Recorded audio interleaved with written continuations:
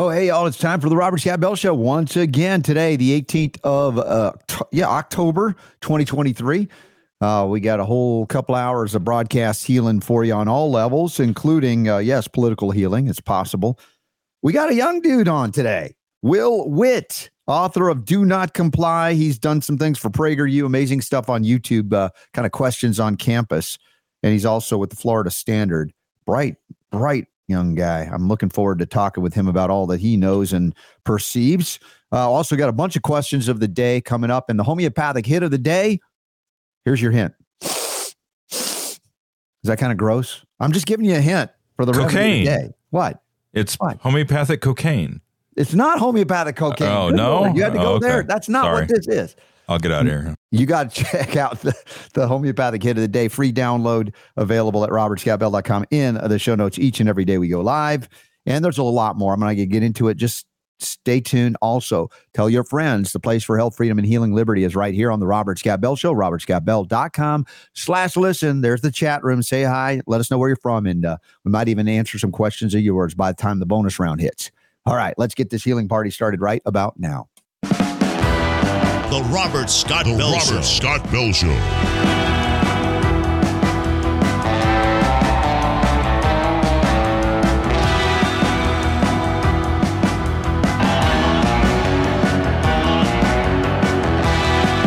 The voice of health, freedom, and liberty. The Robert Scott Bell Show. What is the social contract, and are you a party to it? Or what is a social contract? I mean, you wonder if it's one of those dating things where you go, I agree to not, well, I can touch your earlobe, but not your nose. And, I'm just, social contract, what's that? There's an article here to open up the Robert Scott Bell Show today from the Brownstone Institute, someone who we've interviewed a number of times, Jeffrey Tucker. We appreciate his writing and his integrity on many issues. He's changed a lot over the years, and you can check it out at robertscottbell.com. It'll take you there. You read about it. And, it talks about a social contract that maybe you didn't realize there was one. Is it a fiction? Is it a fact? Do you believe the government, your government, if you think it's your government, is looking out for you? Do you think that they are concerned about your welfare, your safety, your health, your property, other than what they can take from you? Are they really looking out for you? Are there still people that believe that? And so it's not something you've officially signed on to. Of course, there are a lot of things that you're adhesed to, right? The contracts of adhesion we've discussed over the years here, like Social Security. Do you know of any other contract you can enter into as a minor that is held to be legal, much less lawful or otherwise? And you probably never signed up for it. Your parents or your grandparents, on and on it goes for years and years. And we just kind of roll into these things and not think about how they are evidence of what? Entering into contracts of servitude, debt, slavery, if you will. Jeffrey Tucker says it's easy enough to regard the social contract not as explicit, but implied, evolved, and organic to the public mind. At the most intuitive level, we can think of it as a widely shared understanding of mutual obligation, a tie that binds, and also the exchange relationship between society and state. Okay, you think that, hey, man, they're looking out for me. They wouldn't sell me out to the pharmaceutical industrial complex, would they? And so that brings up the issue of Israel specifically and the Israeli government over the past few years. If you thought the United States government was bad as it sold out to Big Pharma through Fauci, through, CDC, FDA, et cetera, and others, that Birch, man, what a mess that was. We know that. But we also covered the mess that was Israel. And my concern about their labeling people as clean and unclean based on their vaccination status, and how disappointing it is, and I was, to learn that the government of Israel had learned nothing from the horrific incidences that occurred in the 20th century targeting Jews for extermination and elimination. You have your own state now, and you decide we're going to adopt some of those policies. Now, some may be offended. Remember, of my heritage here, I have family in Israel. My mom's from Israel. So I speak of this critique, not specific to what's going on with the war right now, but an important discussion in terms of the general considerations that you thought the government was looking out for you. And I think that is a lot of the basis for dissent in Israel now, even after this war has started, where some of our have said maybe 4 out of 5 are going, hey, there's a problem here. How did the government not know that this was coming?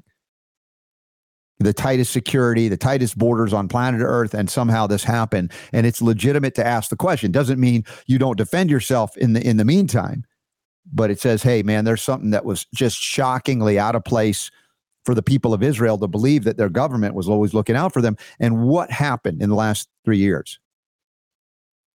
Jeffrey Tucker and others are pointing out that it's likely the government took their eyes off the ball, so to speak. If you have a perceived or real enemy, as Israel has throughout its existence, surrounding it, various peace accords from time to time, do you then say, we're good now, we can take our eyes off of all of that foreign stuff and worry solely and exclusively and only about a fictitious virus that turned out was upregulated or gain of function invented, not as a naturally occurring phenomenon, to basically incite fear, instill fear, maybe kill a lot of old people all over the world, but really incite fear so that the people of planet Earth would accept experimental injections into their arms, the arms of their children, and maybe even their babies. And we covered this while it was happening. Netanyahu sold out Israel to Pfizer.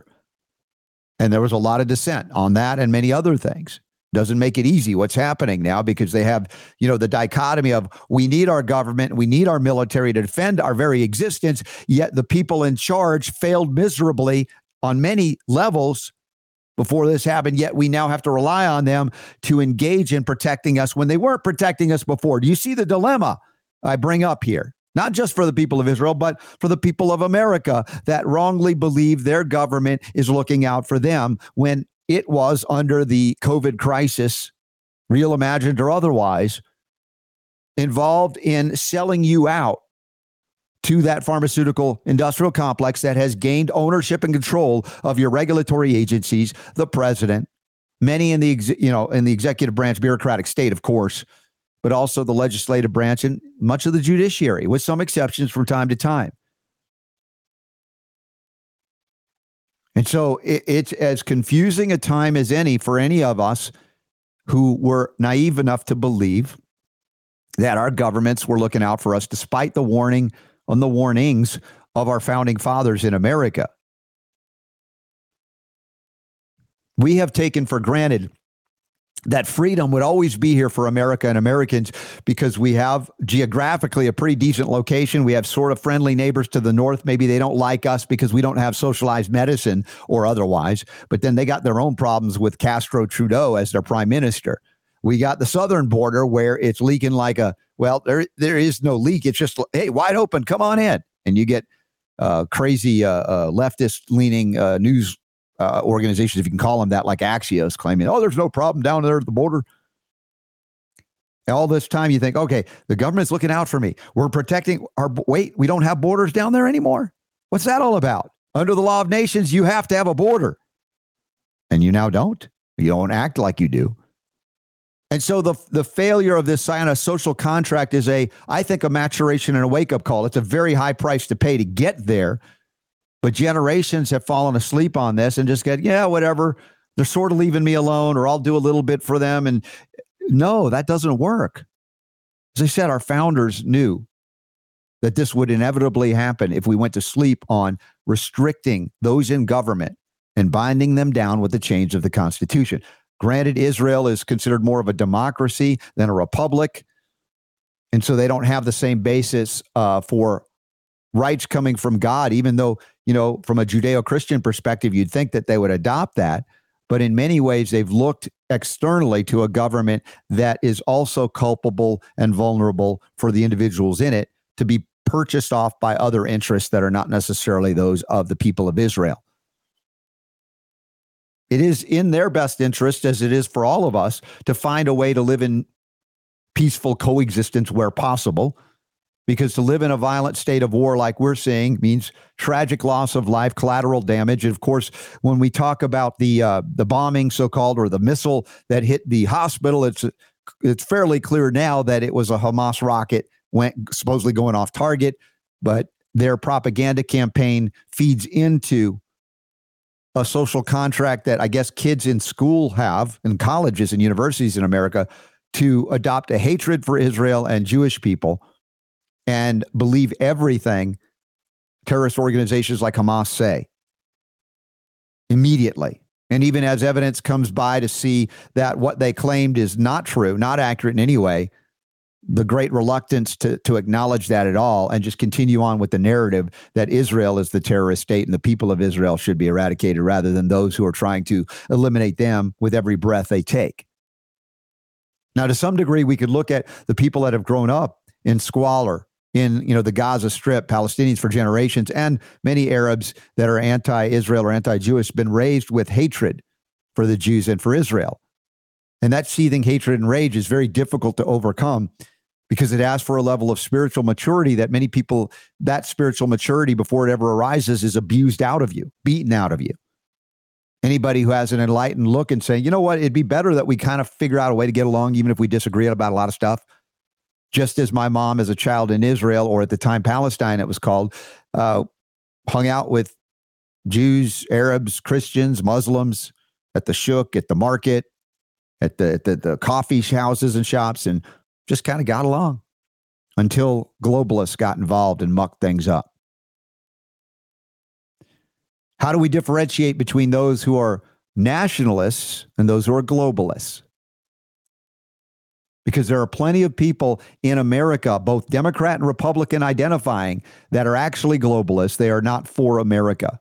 And apparently there may be found to be people within the government of Israel that are not actually for the people of Israel, that are also globalists, intent on reducing world population by any means. And war happens to be one of the most overt, disgusting, and ugly, but there are many subtle techniques to reduce population, including injecting people to death, including pesticiding them, genetically modifying them, and all of those various ways to do it in a way that gets many of the people to believe, well, they're out for our best interests, like the doctors who only wanted to inject you to protect you. How well did that work out? Collectivist Marxist medicine is another great evil that is a scourge on the entire Western world. And some doctors have woken up to it, and we appreciate them very much here. Now, what of the young people? What of the next generations? The 20-somethings and 30-somethings, generations X, Y, Z. My kids are 23 and 18. They have a different perspective than perhaps we do. Maybe somewhere it's aligned, somewhere it's not. But our guest this hour, first time, he's got a lot on his mind, and he lets loose on it. He's got a new book out, and I love the title, called Do Not Comply by Witt. He does a lot with Prager University, or has, and he's got a YouTube channel where he's asked a lot of questions of these college kids. And I'm fascinated to learn a little bit from him, or a lot from him. Will Witt, welcome to the Robert Scott Bell Show for the first time. Go ahead, Will. Hey, thanks for having me on. I hope you learn a lot today. I mean, we'll see how much you already know, though. Yeah, well, I'm always up for it, and I'm excited to see that you've got that spirit and yet an intelligence that is not abandoned due to propagandizing people to hate America and think that freedom is the cause of all of our problems. Yeah, well, I can tell you, I'll go around to these college campuses. I just got back from a month-long book tour on the road. And when you see these students who are these very strong leftist students, very heavy with the Democrats, very pro-Palestine, pro the world is ending because of climate change, pro-transgender, pro-Black Lives Matter, whatever any sort of issue that you want to take there, what you find is that it's merely a vacuum of values. What I mean by that is that as Western values and Christianity has really been destroyed in the West, you have had another sort of religion come up, and that sort of religion is leftism. There's also consumerism in America, science and technology in America. And so as these things become a new religion, people don't find the same need or necessity for goodness or truth or beauty or any of the three transcendentals, the things that really matter in our lives. And so what you find with these young people is that you see them so ardently supporting something like Palestine right now, or calling Israel this terrorist state and these kinds of things.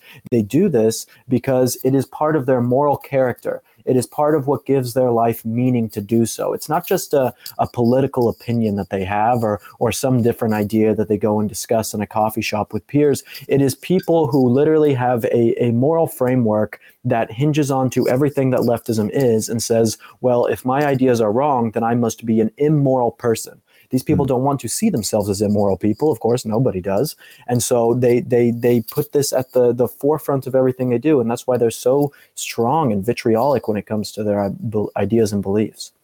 Well, how come you can see through this? And again, many in your age group have just bought onto the belief that America is the evil, the perpetrator of all that is wrong. And, what other country teaches their people to hate their country, right? Through the school system all up to the university level. Yeah, well, I think the American public school system and the universities do this on purpose. I think that it brings about chaos. God hates chaos. God created order in the world when he created the heavens and the earth. And so that's what he did. And this is why the left hates God, because they love chaos. And so I think that for me, I was able to look past all of this in college and start to see, because I grew up as a liberal atheist my entire life. But some of the facts just didn't really make sense when it came down to it. I mean, I was sitting in my sociology class as a freshman in college, and my teacher, there's a black girl sitting next to me, and she looks at me and says, "You are oppressing this girl next to you because of the color of your skin." And that doesn't make any sense to me. I was the minority at the high school that I went to, as being one of the white kids. It didn't make much sense to think that I was oppressing anyone in this sort of sense. And so I started doing a lot of research and looking into things, eventually found out about PragerU and other organizations and started getting involved. And I would go on my campus and just debate kids all day long. I'd skip my classes and go and set up a table and just debate kids because I found that to be a lot more fun and worthwhile of my time. I eventually got offered a job by PragerU, dropped out of school after 2 years and moved to Los Angeles to go and work for them about 6 years ago. And so I think everyone can get out of it. I don't want to say that there's like lost souls and not everyone has the ability to get out of this, but I will say that us as people don't always have the ability to change everyone's mind. That's just a fact of life. But I think that if given the hard choice and people understand that it's a hard choice, but the worthwhile choice, everyone has a chance of breaking out of the mental slavery we have found ourselves in as Americans.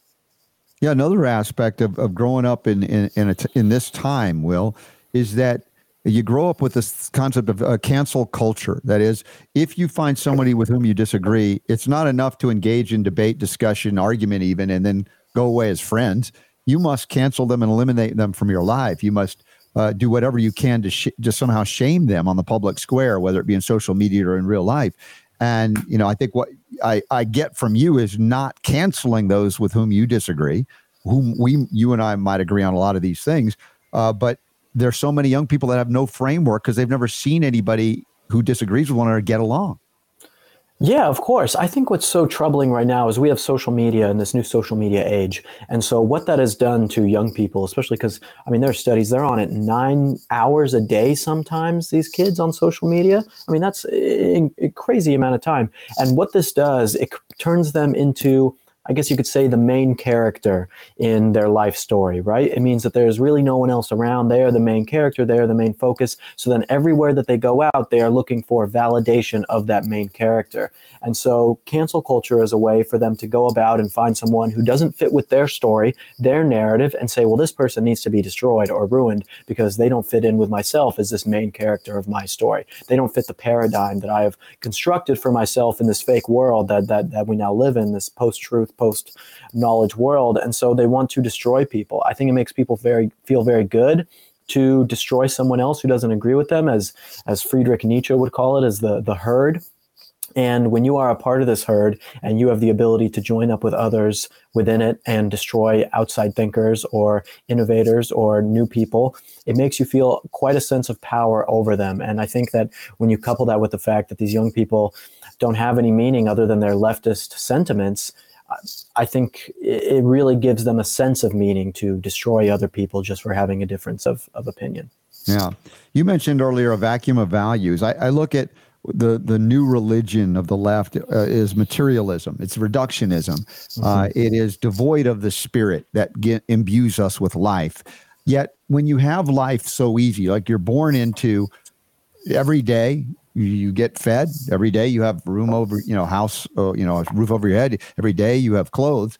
Basic needs are met.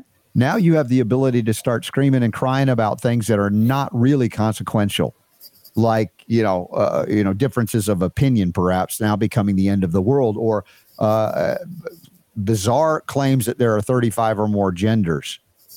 When you take that kind of ideology into areas of poverty around the world where you're just trying to get by to live each day, they look at you like you're, what planet are you on? You're concerned about what? A gender beyond male and female? So perspective is in order, I guess, when things are too easy for you. And then you grow up where you have all of these complaints, what they call first world problems.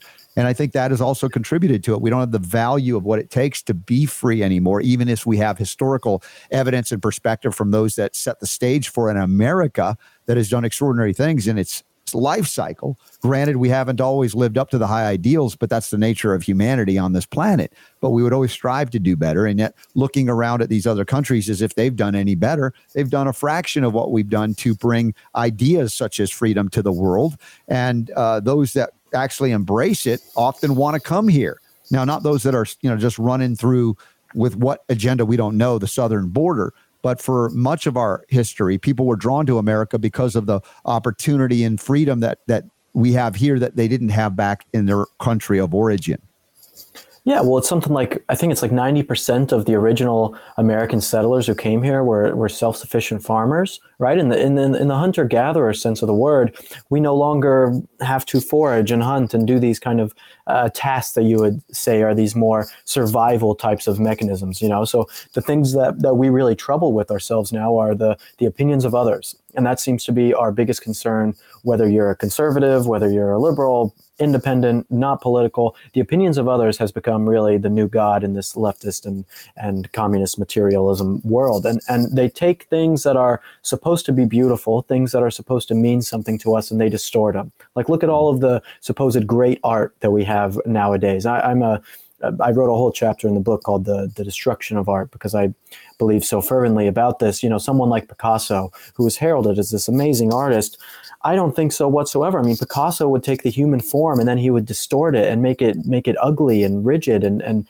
not exemplifying it in any sort of beauty or anything that really told us anything about ourselves. It was more of a destruction of humanity, of what we are actually supposed to be. And so I think that when you take away this sense of hard work, like you were saying, and everything is so easy for you, then you start to look at the world around you and get very cynical about things, and you have too much time to think. And if you're not pushing yourself in any sort of struggle, then this is the type of person that you're going to be. I think that we've lost hard work, we've lost struggle, and I think that people should not just be looking at suffering as some moral graveyard. I mean, they should be looking at suffering as a good thing. They should be looking at suffering and saying, I'm going to embrace the suffering. I hope that more suffering comes to me so that I can be stronger and a better person from it. But right now, I mean, our schools and teachers and everyone teaches us to be suffering averse, and hard work is so bad, and everyone should get a trophy just for breathing. And these types of quotes are the end of the West as we know it, because other countries that aren't doing the same thing as us are going to absolutely eat our lunch. Yeah. Well, as I said, you have it too easy for too long. You become very lazy and very entitled, which is much of what America has enjoyed, being having the world reserve currency based on oil, the petrodollar, which seems to be maybe coming to an end as well. And now we've got economic monetary policy through the Fed, which is, neither federal nor has any reserves. If anybody has read G. Edward Griffin, The Creature from Jekyll Island, and others, you recognize we're teetering on the edge of a whole different kind of quality of life, where that inflation we have exported to the rest of the world comes home to roost. And these people that have gone to college, and maybe they've taken out loans, or maybe they had a lot of money in their family, find out that all of the values in materialism is for naught when they're hungry because they don't know how to grow food. And they haven't prepared to do basic things for survivability in a downturn, which happens, again, throughout the history of the world. Yeah, once you have an incredibly decadent society, it's really going to be bound to fall. I mean, you saw the same thing in ancient Rome. And ancient Rome had, at the end of the empire, had very many of the same problems that we are facing now in America. I mean, inflation, because they devalued their coins. They brought in all sorts of, I guess back then they wouldn't really use immigrants, but immigrants from these other lands that they tried to assimilate to be real Romans who never really assimilated. And couldn't really do well in the army. They lost faith in their military after a certain point, like we have with all this woke nonsense. And then you had this decadent lifestyle that started to not really understand the differences between male and female and all this. I mean, it's very similar. And even it's sad to think, because America is only, 250 years old or so, something along those lines. And we're already at a place right now where we have become so satiated in our own avarice and hedonism and hubris that we essentially believe that we are these new gods, and the elites over us are willing to destroy all of us so that they can have their power. I mean, it's really disheartening and cynical to think about when you start to look at the place that we are as a country. And yeah, exactly what you're saying. G. Edward Griffin's book is fantastic on the Federal Reserve. I definitely recommend everyone to read that. I wrote a little bit about that in my latest book about the Federal Reserve, but definitely go in there and read that. We are at a tipping point in America right now, for sure. Yeah, well, I appreciate, again, your breadth and depth of knowledge as someone who hasn't been on this planet all that long relative to some. But again, when you're connected to that source of all wisdom, when you recognize where life originates, you can be far beyond your years in terms of wisdom. And that's a good sign, because we need more of that, desperately need more of that. Another thing that we talk about, the breakdown of society going back to Rome and other places, is toxicity. Lead, mercury, heavy metals. We've got it worse than ever. And many people don't recognize that there's no such thing as a drug deficiency disease, as they've been raised to believe that the FDA provides health through these drugs, which are synthetic toxic molecules coming from pharmakia, which is translated to mean sorcery. Technically, it's not very scientific when it comes to safety testing regarding those injections, not just COVID vaccines, but now many doctors that have integrity are looking back over the entire vaccine schedule, finding out that homeopaths like me were right, chiropractors, naturopaths, herbalists, all these holistically inclined doctors and non-doctors were right about a lot of these things, that the medical monopoly insisted that we were the ones that were crazy, cranks, kooks, or conspiracy theorists. And we've proven over time to be correct about these things, yet people are still going back to a medically oriented, government-controlled, centralized health system.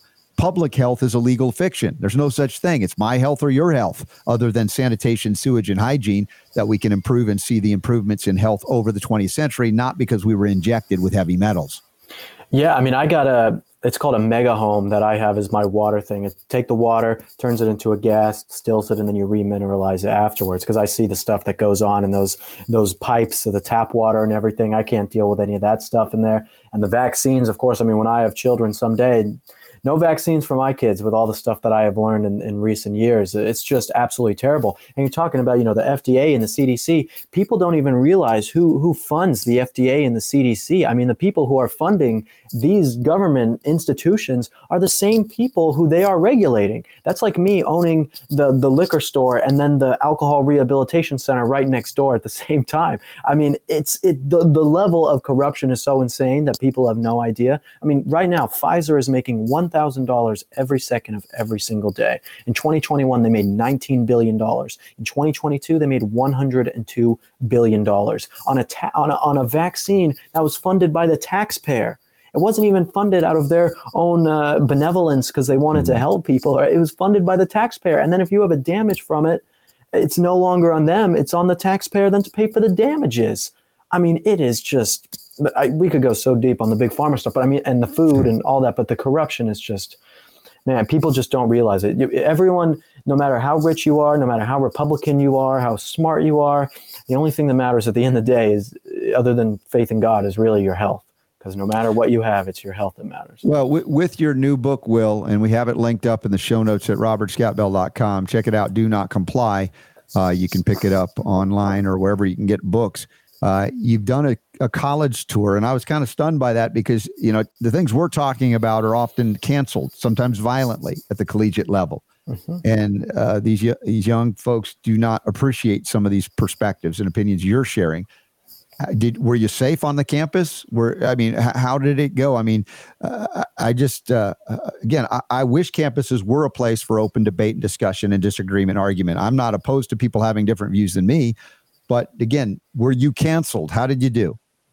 So I wasn't actually canceled, which was quite nice to see. Most of the students and or not students, but the universities allowed me to have my speeches. I only did about 10 universities or so not too terribly many. My first book I did my first book, I did 5 weeks on tour. This time I only did about 3 weeks because just couldn't do it another 5 weeks on tour again. It's too much on the body.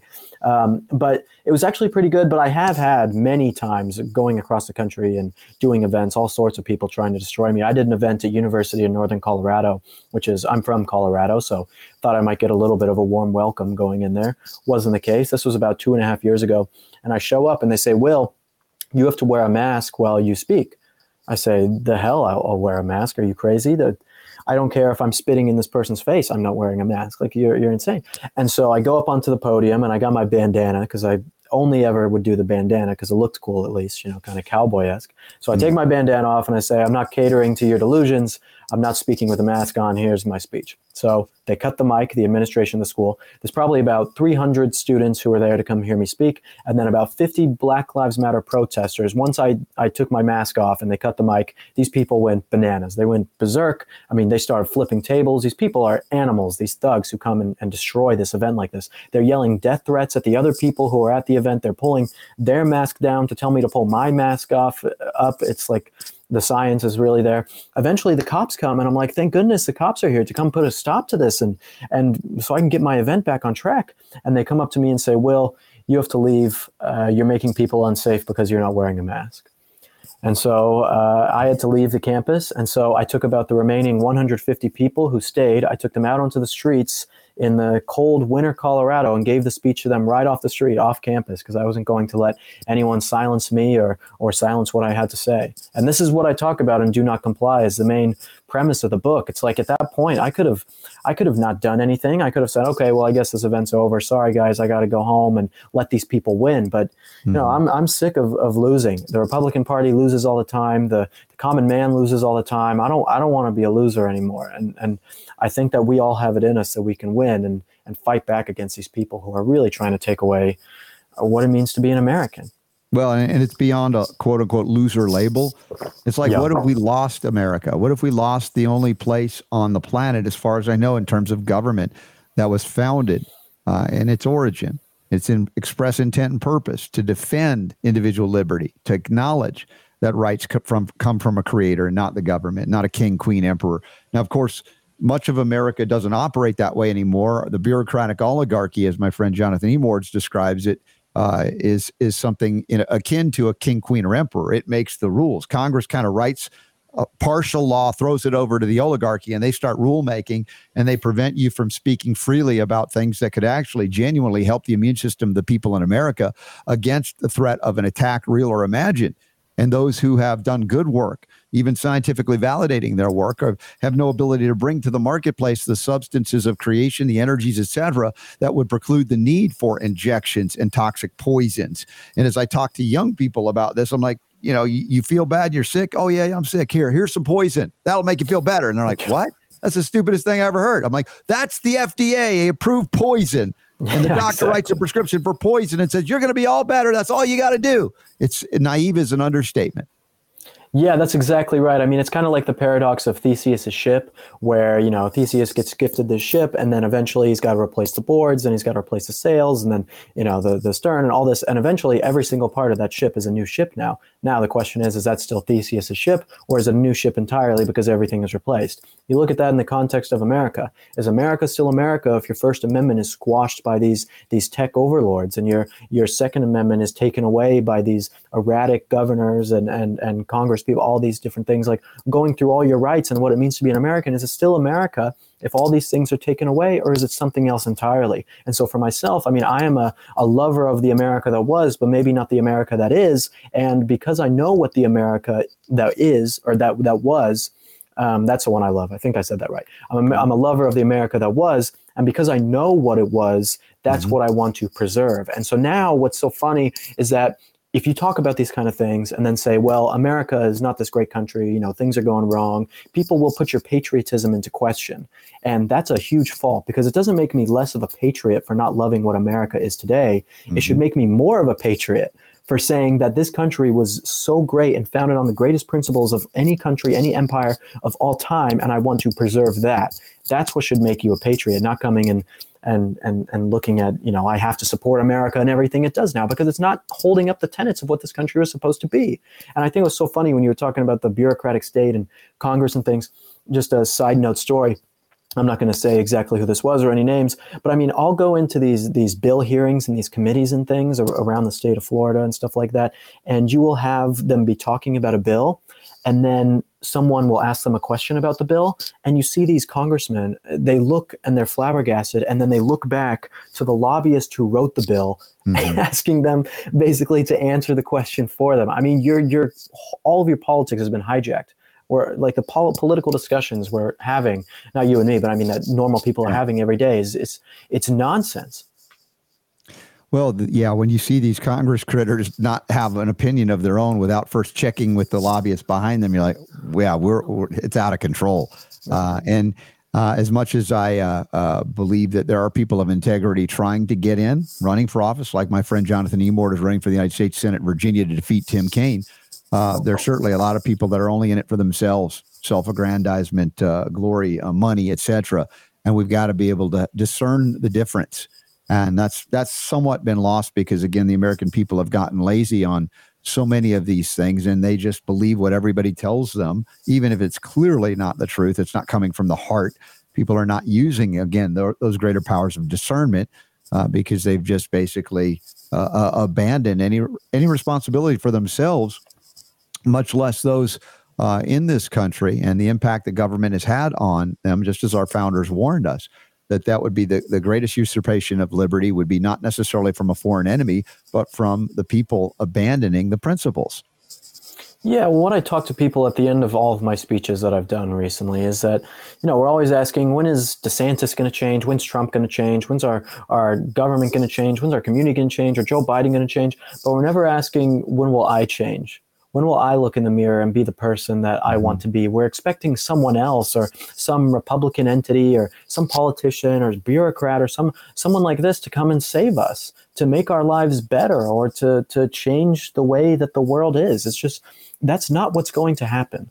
I'm sorry to say it. It's just not the truth of the situation. You have to realize that the people against this elite are on our own in a sense. And so we need to be looking at ourselves internally and saying this isn't an external struggle. This is an internal struggle. It's like I'm in Florida right now. But, when I used to live in California, if we had all the Republicans or conservatives or Christians in California all stand up for what they really believed in, or at least had the knowledge and then really believed it after that, and started standing up, I mean, you would change that state in a day. You would change all these things, but people are too scared and afraid because they're worried and thinking that someone else is going to come save them. Put the responsibility that you put on others onto yourself. America will change itself back to the way that it's supposed to be, but people refuse to do it because they're lazy, they're scared of other people's opinions, and they need some sort of validation from others. Will, you are clearly wise beyond your years. How do you not let it go to your head? I think that has to do with God and also all of the conversations that I've had with people. One thing that I like to tell people when they're asking about, because I used to go on the street and interview thousands of people. And so what I learned to do really well was to take myself out of any discussion that I would have. So it was no longer about trying to prove that I was right to these people. It was trying to prove that the ideas were right, which is far more important. I don't care if you think that I'm right. It doesn't really matter to me. I care if the idea is true, objectively true. You don't need me as a conduit to make it right. And so being able to do that, I think helps set me back in a way to know that this isn't about myself. I'm not, and there was a time when I started out in politics before I was a Christian, I did care a lot about the video views and how many people liked my videos and the pictures and how many books I sold, how many people were at my speeches, this kind of stuff. Like those are the most important things in the world to me. But that was when I cared about politics above all else. For me now, being a saved Christian just 2 years ago, I mean, it's the faith that drives everything. And if you understand that you're doing this because it's true and because you're doing it for God, it's a lot different than saying, okay, well, I am the God of this new world and I'm doing it for myself or for some worldly means. Beautiful. You said about that waiting for a savior. There's no political saviors. As much as I might get behind certain candidates because I believe they're men or women of integrity, it doesn't mean that I believe they're going to save me. Right. The idea, of course, is, as you pointed out, I have to change. We get the government that we deserve or earn, in fact, in that if we've fallen asleep at the constitutional wheel, what did we expect would happen other than that which was predicted by those that said, we're setting this government up to our posterity, if you can keep it. But if you ever fall asleep on it, this is what is going to happen inevitably. So it's not even a mystery. It's not a surprise. It was predicted, and we're in the midst of it now. And the question is, if you look to Trump or DeSantis or any individual to save you, you're not doing your part to change and transform your own life belief system and live according to those beliefs, where you don't look to government to save you. You look for it to do the bare minimum as required in the Constitution to defend the rights of individuals, even with those whom we disagree with, to live according to their edicts as long as they don't violate our rights in the process. It's not that difficult. As I said, I can talk to kids about this and they'll get it faster than some of these adults that have been around for decades. Yeah, as Edward R. Murrow said, a nation of sheep will beget a government of wolves. And that seems to be exactly the case. We've taken America for granted, and thus we are going to lose it, because that's what happens when you take things for granted. You no longer have it anymore. You got a great girl that you're dating, and then you don't treat her right or take her out to eat or, tell her she's beautiful, and then she dumps you, and now you've lost her. It's like the same thing with America today. We were not telling it that it's all these different things, or maybe the analogy doesn't work perfectly there with a girlfriend in America, but you understand the sense, like yes. you take it for granted and you're going to lose it. But all of this, that we've talked about today on the show, and all this kind of, souring of America and everything that's wrong with it, it gives me so much hope to know that this is when heroes emerge in these kinds of times, that it's not all cynical, it's not all bad. Even if 99% of the world is against you, it doesn't mean that you're not that 1% person to do more. Again, I'm quoting Nietzsche again, but the Übermensch of overcoming yourself and becoming greater than what other people have expected to you, and finding power over yourself. I think that we all have the ability to be that type of person and overcome ourselves, but it's hard work. It's really hard, but I think that in a time like today, this is when they emerge. Well, I'm really glad to connect with you, Will. The book is Do Not Comply. The Florida Standard, are you still doing things with that? Yeah, I'm the editor-in-chief. So that's why I moved here to Tampa, Florida, so I could start that. I actually started it just over a year ago, and it's been fantastic writing Florida news, and got a team of a couple journalists who work for me around the state. Looks like a great news outlet. I appreciate all that you're doing. You're welcome here anytime. Really glad to connect with you. I know you got a lot to do, but thanks for joining in, and I hope everybody picks up the book, Do Not Comply. Hey, thank you, man. God bless. God bless. Will Witt on the Robert Scott Bell Show. First time. What a great.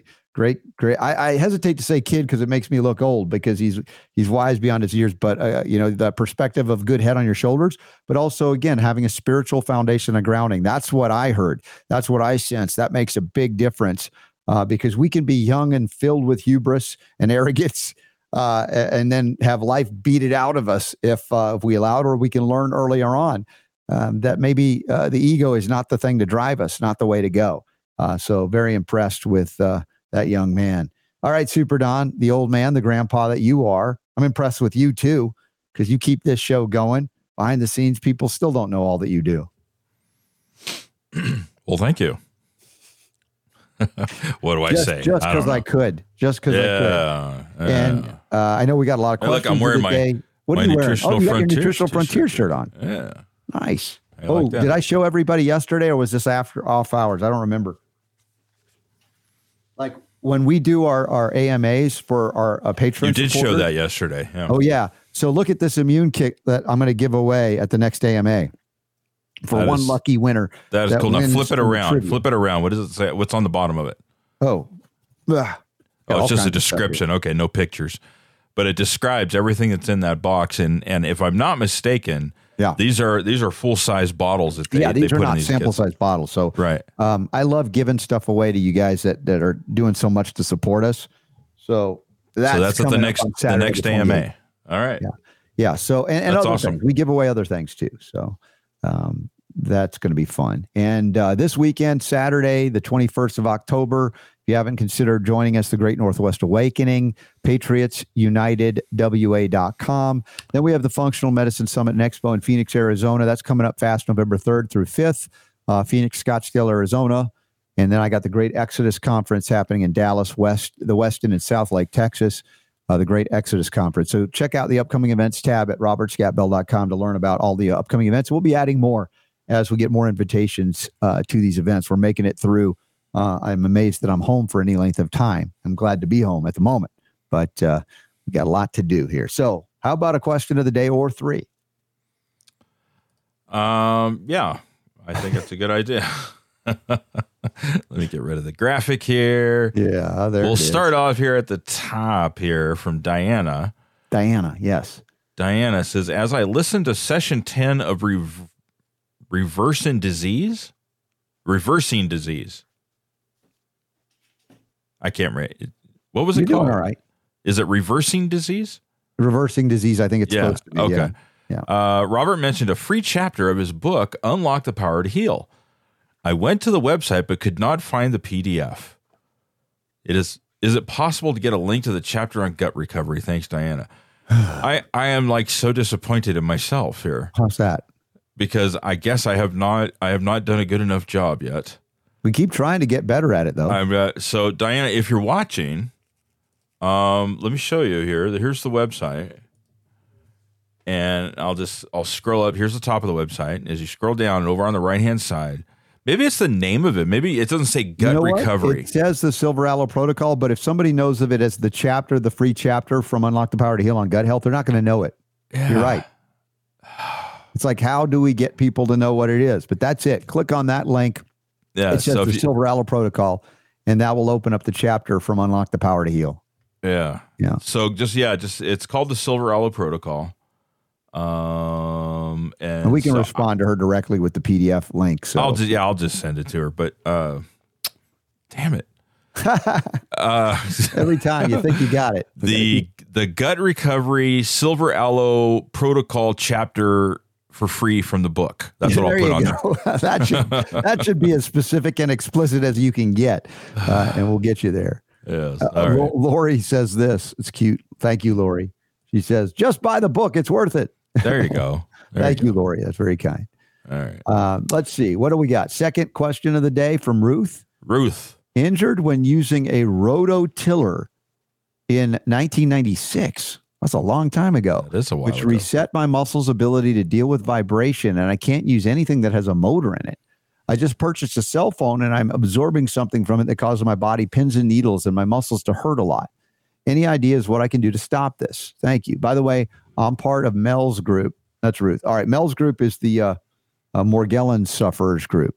And usually every quarter, I think I drop in they do a Saturday phone call just to kind of volunteer my time and help them out with various things. And it's a good group. Mel's a good guy. We've actually featured him once on the show. But when you're dealing with the things that she's describing, just this overall hypersensitivity to anything and everything, some people will call it fibromyalgia. Some may say it's in the Morgellons realm, but it means that metabolically there's, you're teetering on the edge all of the time. And that could be due to toxicity and deficiency in addition to trauma that you experienced a long time ago with this rototiller type incident. And so we do the homeopathic hits of the day because every once in a while we'll hit something that will resonate with somebody in the audience, or many people will go, oh, I have those symptoms. Maybe that remedy would be good. So Super Don has made the homeopathic hit of the day available under the More tab. There's a More tab. You open that and it'll link down and you'll see homeopathic hits, and you can start scrolling through. Or I think one day it would be nice that we can, if there was an artificial intelligent way that could save us a zillion hours to do it, where you say, go to the Robert Scott Bell Show and edit out the homeopathic hit of the day as a video too. And we'd have that as a separate file, but we don't. So right now you just have to scroll down. And I think you mean like the individual segments, right? That we're doing Correct. Pulled out like those approximately 5-minute segments. But that's something I don't think we have the time ability. But here's the thing, as I've learned in the past, that if this is something we want to do, it makes more sense to start doing it now that we only have 25 of these right, rather than waiting until 372 episodes and then going, I think we ought to, no. So, I mean, if that's, like we did for the V-Science Bites. V-Science Bites, right? They were separated out. I think that there might be a way we can do it and get, I mean, it's going to cost time and money to do it. That's the thing that concerns me. Like I said, it would be a whole lot easier just to do it now. Yeah. Versus waiting. and waiting for some kind of technological, messiah. To come in. Well, the thing is, you're good working with AI. I think, you are able to ask it and tell it stuff and it does it. Yeah, it's not Merlin the magician. It's not that good yet. No, I'm asking for too much. All right. Yeah. So, all right. That's not a bad idea. Maybe Leslie could do it, but I'm not going to give it away for free. No, that I think we would need to have some kind of elevated, because that's going to take hours of work to put together. So, I'll think about that. You're making Leslie laugh with your tech messiah comment. That was good. Oh, okay. Hey, I'm am I here to entertain you, Leslie? Yeah, stop taking all my funny lines. A clown? You find me funny? That's not what she said. I love that line. I love that. Go back to the question of the day. Let me see if I can answer some more specificity here. All right, here we go. That was for Ruth, right? We're in that. Yeah, go ahead and max out that so I can make sure I'm not missing anything. All right, back to here. So when we're dealing with the issue of, let's say, fibromyalgia type pins and needles, I look at the metal burden. Often mercury is playing a huge role here, residual mercury in the body, but also a lack of certain minerals like magnesium and copper. That's a big one, along with selenium. All of these things you've got to replenish, and it's not necessarily the first dose you're all better. It's about replenishing a long-standing situation that takes some time often to recover. And I would say the detoxing of the metals, which you know about from the group with Mel, and replenishing the minerals is going to be everything for you. And when we talk about connective tissue issues, the role of silica or silicon is often overlooked, as well as women look at it as a beauty mineral for skin, hair, and nails, but it's so much more than that. The entirety of the connective tissue depends on silicon. And so if you haven't already gotten on the Alta Silica from Jonathan at choosetobehealthy.com, I recommend that you go there. choosetobehealthy.com. You get the tableted form of silica as a whole food product, and you could take 3 tablets 4 times a day to really replenish the silica that's lacking, to restore connective tissue integrity, to give you a resilience that at present you don't have when you're talking about the sensitivity. Now, cell phone energy is something that's not good for any of us, but some of us seemingly don't have symptoms associated with it like you do. And so getting out of hypersensitivity is a project over time. And again, Mel and the team with the Morgellons group works very hard to get people there at varying rates of acceleration and deceleration, because it's so many years of chronicity that is as manifested by the time you want to reach out to the Morgellons sufferers group. So stay the course, look at the copper, look at the magnesium, look at the selenium, look at the silica as something that you may not have done fully engaged with yet to get you back on top of things, Ruth. It's been a long time since you had that injury. You shouldn't be lingering with it. So we can do some follow-up, Ruth, maybe on the next Morgellons sufferers call that I'll be on. Otherwise, please send more messages here at the website at robertscottbell.com, and I'm happy to attempt to answer it to the best of my ability. All right, thank you. So there's one more? But wait, there's more. Okay, this is from Maria. I posted a question in September on the contact page, but I don't see it on there.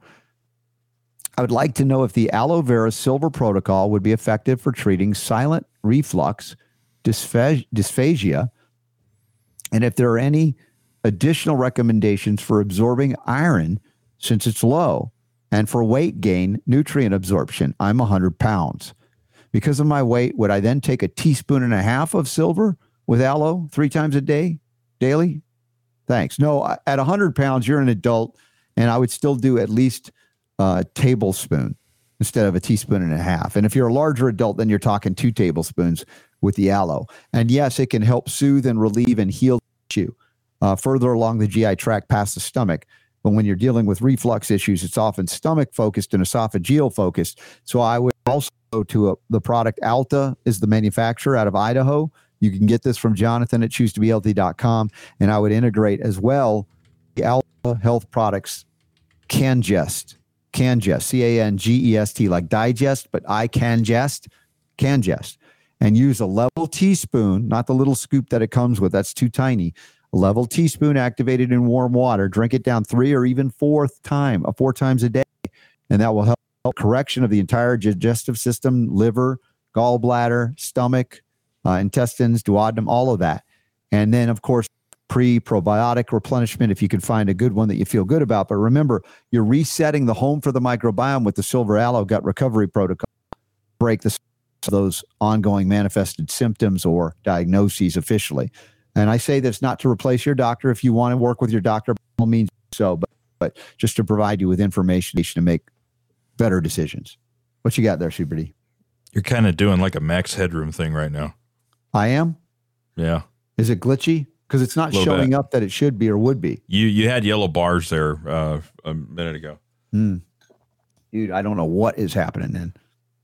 I think maybe you should like do a reboot like on the break or something. Really? Okay. Or at least disconnect, reconnect. Okay, well I can do that. Yeah, we're almost at the break too. We are. What else? What other announcements? Shout out to Bobry. Bobry Orrin hung with us at the Health Freedom Expo. It was a lot of fun. And a lot of people got to meet him and know him for the first time. If you check out FoliumPX.com, that's where Folium products are. That got my mom back on the dance floor at 89 years of age. Breaking through that ceiling in your healing when you feel like you're stuck. The wall is just hulk. Consider Folium products. FoliumPX.com, Folium Original, Folium Immuno, and Folium Relax. And more to come. And this will take you to the next level. It's a Chernobyl-level antioxidant. And as I said, you think you've tried everything, but you haven't tried Folium. And if you've hit that wall and you want to break free or through it, that is where I'm suggesting you consider. And if the RSB 10 code doesn't work for some reason with technology, it should, but if it doesn't, then there's a phone number on the website. You can call Bobry. He'll call you back and he'll hook you up, help you out. And I know that he's going to be at the event in, where are we going to be? Tucson? No, we're going to be in Arizona, Phoenix, Scottsdale. That's it. That's the event coming up, and I have that in the upcoming events tab at robertscottbell.com. Functional Medicine Summit and Expo coming up November 3rd, 4th, and 5th in Phoenix, Scottsdale. All right, so we're going on to hour 2 momentarily. Big Food Farm responsible for creating dangerous U.S. diet lines that actually harm. Once again, kind of builds on the social contract question that happened in the opening of this hour. And there's a lot more to go. If you've got questions or comments, just submit them in the show notes right now. I'm not in the show notes, but basically in the chat room, and I'll see if we can answer them live and on the air. I see Tia just signed on, watching. Hi, Tia. We got to tell everybody about the Next Steps Conference 2024. That's another one to add to the upcoming events tab, Super Don.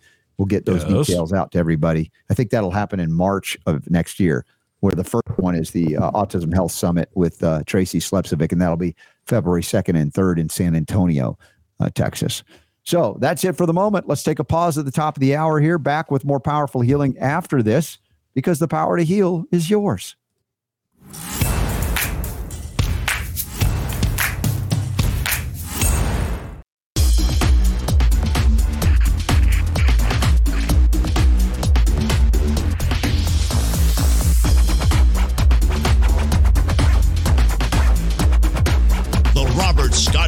Scott Bell Show.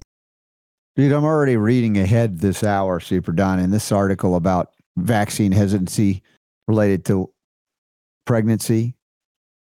I just read this, and I mean, as I say, I'm not a violent man, but I just want to beat the tar out of these people that are still promoting these injections for pregnant women, much less telling us that anybody who's hesitant to get them or obstinate not to is either a purveyor or a victim of misinformation, when the only misinformation is coming from those who are promoting these injections for women who are pregnant.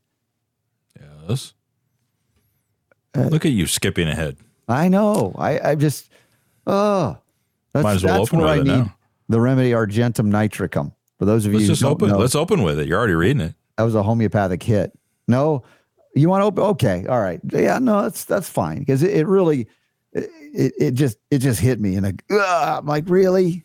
They're still pulling this off, especially as we talked about last hour, that social contract with government, the idea that they, you give them your time, money, energy, etc., and that they're actually looking out for you.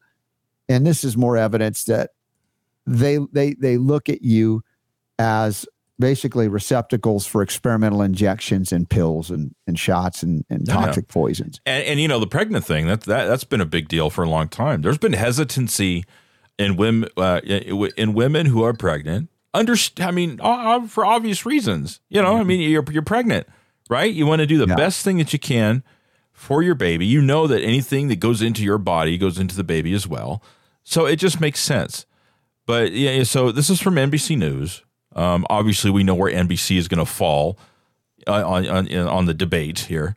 And so it's not shocking the way that they wrote this article, but apparently for the first time, 4 vaccines are now recommended during pregnancy, including the new RSV shots. Yeah.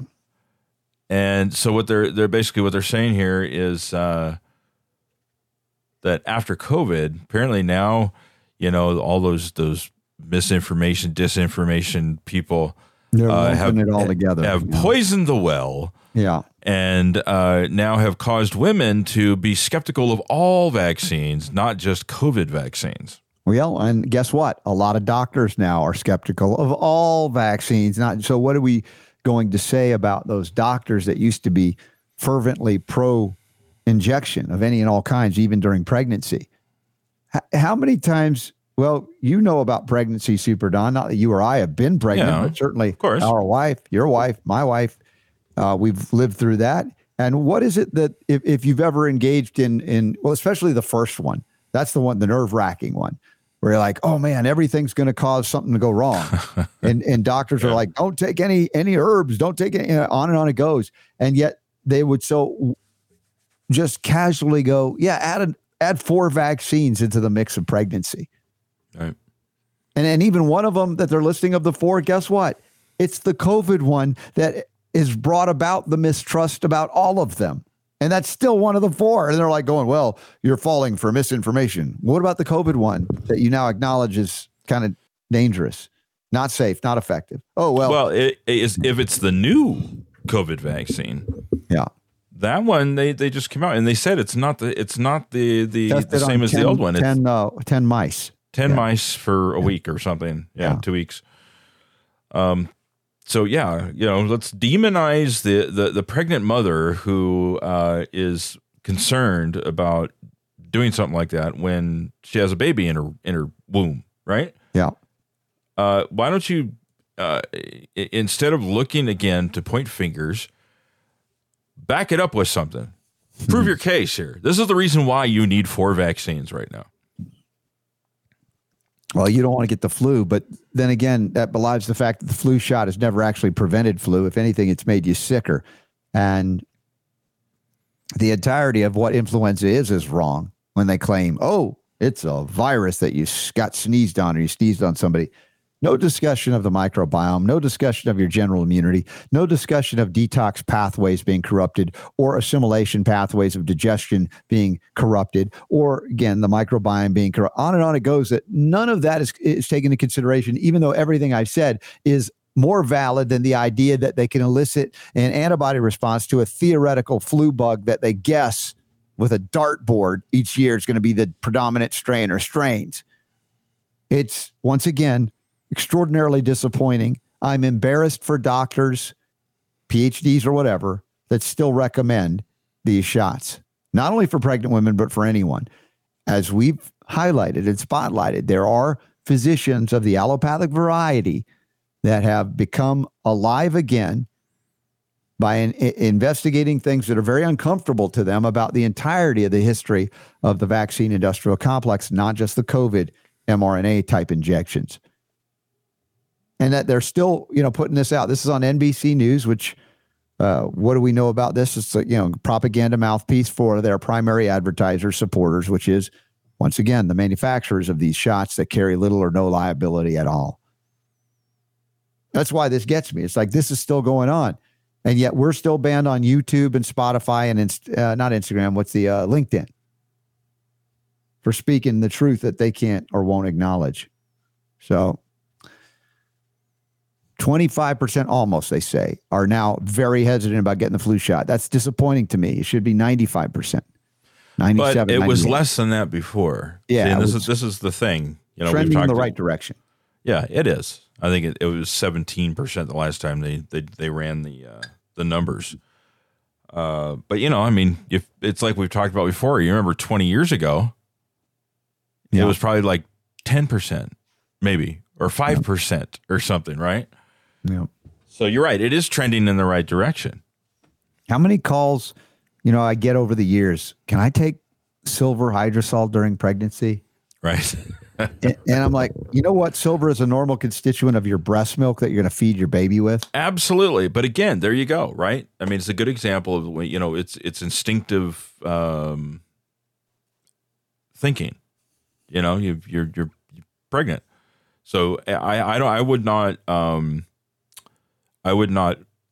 make fun of somebody for asking that question, even though Yeah, no, it isn't to make fun of them. But the point is, when you ask that, the doctors or the so-called authorities that are quoted in this, the authoritarians will go, "Oh no, don't do that. No, don't take that here, but come here, come get your RSV shot." They'll give you basically chemo, right, for an infection that could be. Oh, are you having some aches and pains there with your pregnancy? Take some Tylenol. Yeah. Right. Don't take an herb. Yeah. Yeah. Right. Silver. Oh, no. That's dangerous. Yeah. Do you want your baby to be blue? Come on now. Who wants a blue baby? Give birth to a Smurf. Unbelievable. This is what we're dealing with. And that's why it got me, going into this second hour. I'm like, man. Yep. And there's still some people that don't know this. Tdap. That's tetanus, diphtheria, and acellular pertussis. And they're all about, hey, what about the pertussis, the whooping cough? Well, they say it protects the baby. If the mother gets the vaccine, it protects the baby. So it's a responsible thing to do. Yes, but what actually causes it?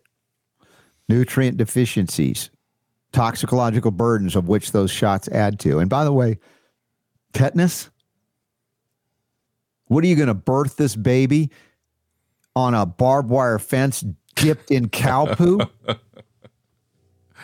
Oh, well, they don't even give you an option of a single one, and diphtheria. Again, all of these things are very manageable and treatable via even allopathic medicine, much less homeopathic herbal medicine, etc. But we can't have that. Again, the entire allopathic medical monopoly is dependent upon your religious belief in the magic of an antibody that can't even be created in an infant. So now they're going, hey, let's give it to the mom before the baby is even born. And these metals that are often in it, whether it be mercury or aluminum or other adjuvants, hyperstimulating the immune system that could result in the attack on the baby as opposed to the benefit to the baby. There's already been so much acknowledged about COVID injections during pregnancy that they're going, yeah, this COVID one's different. It's new, even though we've only tested it on 10 mice for a couple of weeks. This is lunacy. And we're the ones, according to them, that are purveyors of what. They are stinky in the what that they're rolling in before they pull this stuff out. COVID, playing fear-mongering games. They are the fear porn mongerers of planet Earth, and they haven't given up even after they've been shamed by COVID shot. They have no shame. They operate completely devoid of what we would call a soul or a spiritual connection to the divine, as they would run roughshod over your rights to say no to this stuff if they could. In the meantime, they just coerce you and deceive you and frighten you into taking these things that could be nothing but devastating. And in no case, I would argue, helpful, demonstrably or provably. Even when they say, well, see, they didn't get the flu. That's not evidence. Well, they got an antibody. Really? To what? Is it really borderline about to cuss? No, Super Don. We better move on to another article. All right. Moving on. Should we go back to the big food and big pharma connection? Sure. It's all related. Big food, big pharma responsible for creating dangerous U.S. dietary guidelines that actually harm people. Once again, a violation of this so-called social contract where you think, well, the government's not out to get me. The government's out to help me. What does it tell you on this food pyramid? Remember, it used to be food groups. Then it went to a food pyramid that still apparently exists. Maybe then there's the My Plate stuff, and all of it's been basically lobbied into reality. Look what they say: eat less of fats, oils. I get it, sweets, okay, but healthy. Now, is this the old food pyramid here that we used to have? Yeah, I don't know. When does this food pyramid exist? Does it still exist? Yeah, because I thought the food pyramid was no longer a thing. Yeah. But I mean, you got bread and grains and pasta, and then you got vegetables and fruit, and then milk and meat, mm-hmm. and then fat up on the top. But remember, what did we talk about with Marjorie Wildcraft yesterday, Super Don? Yeah, Go check out rsbfood.com. Take part in that. That these fats are so critical because they're so energy intense, dense, that they could save your life if we would just bring fat in instead of lumping it in with sugar, right? It says fats, oils, and sweets. No. The sweets are a separate category, especially the refined carbs. But the fat from healthy animals and or, coconut oil, which is saturated fat, brilliant and critically necessary for your brain, your nervous system. Every cell in the body relies on these fats. And if you look at the milk group, nothing is referenced in terms of how the milk is brought about to the marketplace. Is it coming from factory farmed cows that are loaded up on antibiotics or other endocrine disrupting hormones to produce more milk? No mention of that. Now, if you realize that many people are intolerant of milk and milk products, maybe they be lactose intolerant, etc., there are many that find if they go to a grass-fed raw milk product, whether it be from cows or goats or whatever, they find that they can benefit from that. I'm not saying in every case, so be sensitive to your needs, but there's no way you can blanket go, because we hear this from time to time. Well, we're the only animal that consumes milk after weaning. Well, throughout the history of man, milk has been used in certain cultures to great effect as a nutrient-dense source of what? Food for growth. I agree that the makeup of cow's milk is primarily to help a baby calf grow to the size of a cow, which is different and distinct. So you can argue that the ratios of things in cow milk might not be ideal for everybody. But as something that you could use from time to time and not devastate you, if you recognize the quality matters. It comes from grass-fed animals. It's not pasteurized, homogenized, etc. Seems pretty basic, doesn't it? And then we go to the meat group. We get the controversy of the vegetarians and the vegans who say meat it causes heart disease, it causes cancer, and on and on. Well, look, if you eat excess quantities of things that your body doesn't need or utilize, and or if that meat is, again, from factory farmed animals, loaded with heavy metals and pesticides and other things, that's a problem. But they don't differentiate that. Now, I get it if you have a philosophical or religious-like devotion to not harm animals. I'm not speaking against you for that. I just say, if something goes wrong in your body and you're clinging to a philosophy of vegetarianism, it might not be working for you, or you might need to tweak it a bit to find out what you're missing and get that in you in context with a vegetarian or vegan diet. More vegetables, again, nothing do they reference in terms of the vegetables being organically grown or not, and how that matters. I posted a meme today, and this was one of those ones that Steve Feld did from way back when. I don't know, Super Don, if you can find it, but it just went out on Instagram and Facebook, I think this morning. And it was a statement not meant to upset anybody, but to maybe make you think about this statement. And if I can remember it, it's not in front of me at this very moment. But I think it was to the sense of, if you're not already committed to eating organically grown foods, then you are in conflict with your own body at every meal. Just something like that. Now, this isn't me trying to, again, make you mad at me for saying it, but it's an acknowledged or a recognition that, oh, there it is. If you haven't already committed to eating organically, you're in conflict with your own body. Why do I say that? Not to be mean, not to upset you, but to recognize that even if it's invisible, glyphosate comes in, it's not helpful to you. It's dismembering the integrity of your tight junctions within your gut. It acts like an antibiotic to wipe out the good flora that you have to help with all of the process of digestion, elimination, endocrine, hormone production, neurotransmitters, etc. And if it's not certified organic, I recognize it's not about the certification, because even that could be substandard compared to some farmers that aren't even certified organic, because they know it costs money and they do better anyway. So finding out who these people are and what they do is important, and or becoming like Super Don, your own farmer and growing your own food and controlling for the quality of that which the soil is, what you put on it or don't put on it, etc. And when we look at these, government recommendations that have been lobbied into existence, how do they miss the most obvious? Like, make sure it's organic quality. Who could argue that any human, animal, or child, baby, is suffering from a pesticide deficiency disease or disorder? Again, that gets also into water purification. So if you haven't checked out Echo Technologies for the Echo water, please do. They have whole house filtration systems as well as point of use systems. And Echo Go is like a portable unit to produce hydrogen as well. And fruit.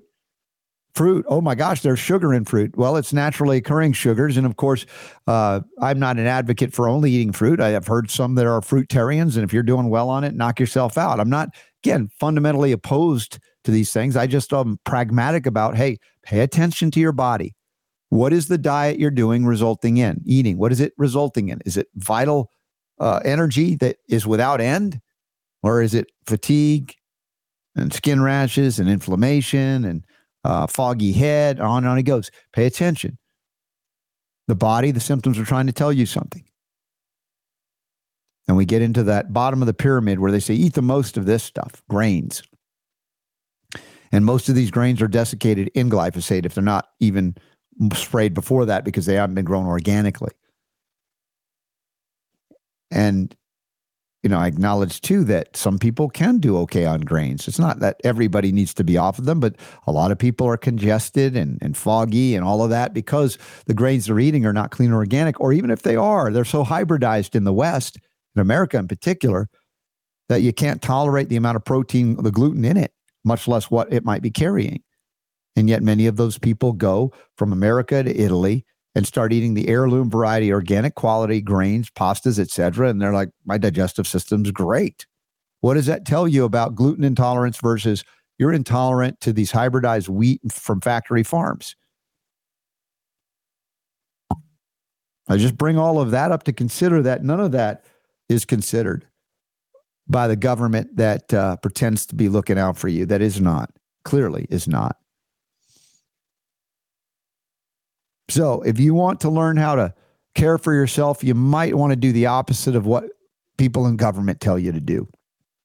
Much less registered dietitians, RDs, that are using the term nutritionist because they realize how sorry a state their education is by the time they graduate RD school and they go into hospitals and they're putting people on food that's as bad as the drugs that they're taking. Now, the RDs that I like are the ones that end up going to Trinity School of Natural Health and learning real nutrition, for instance. And they might be called RDs, but they know that Monsanto, Bayer, Coca-Cola, and PepsiCo are funding much of their education to get to be an RD. And that's why they're so corrupted in the information that spills out of their mouth or the things that they recommend patients in hospitals should be eating. Which, as I said, if you have to go into a hospital, please make sure people are bringing you organic food because you don't want to have to survive the food on top of whatever else the hospitals are doing to you. All right, how we doing there, Super Don? Have I gotten through that and beaten that to a pulp? Juiced it beyond recognition? Yeah, I heard juicing's good for you. Okay.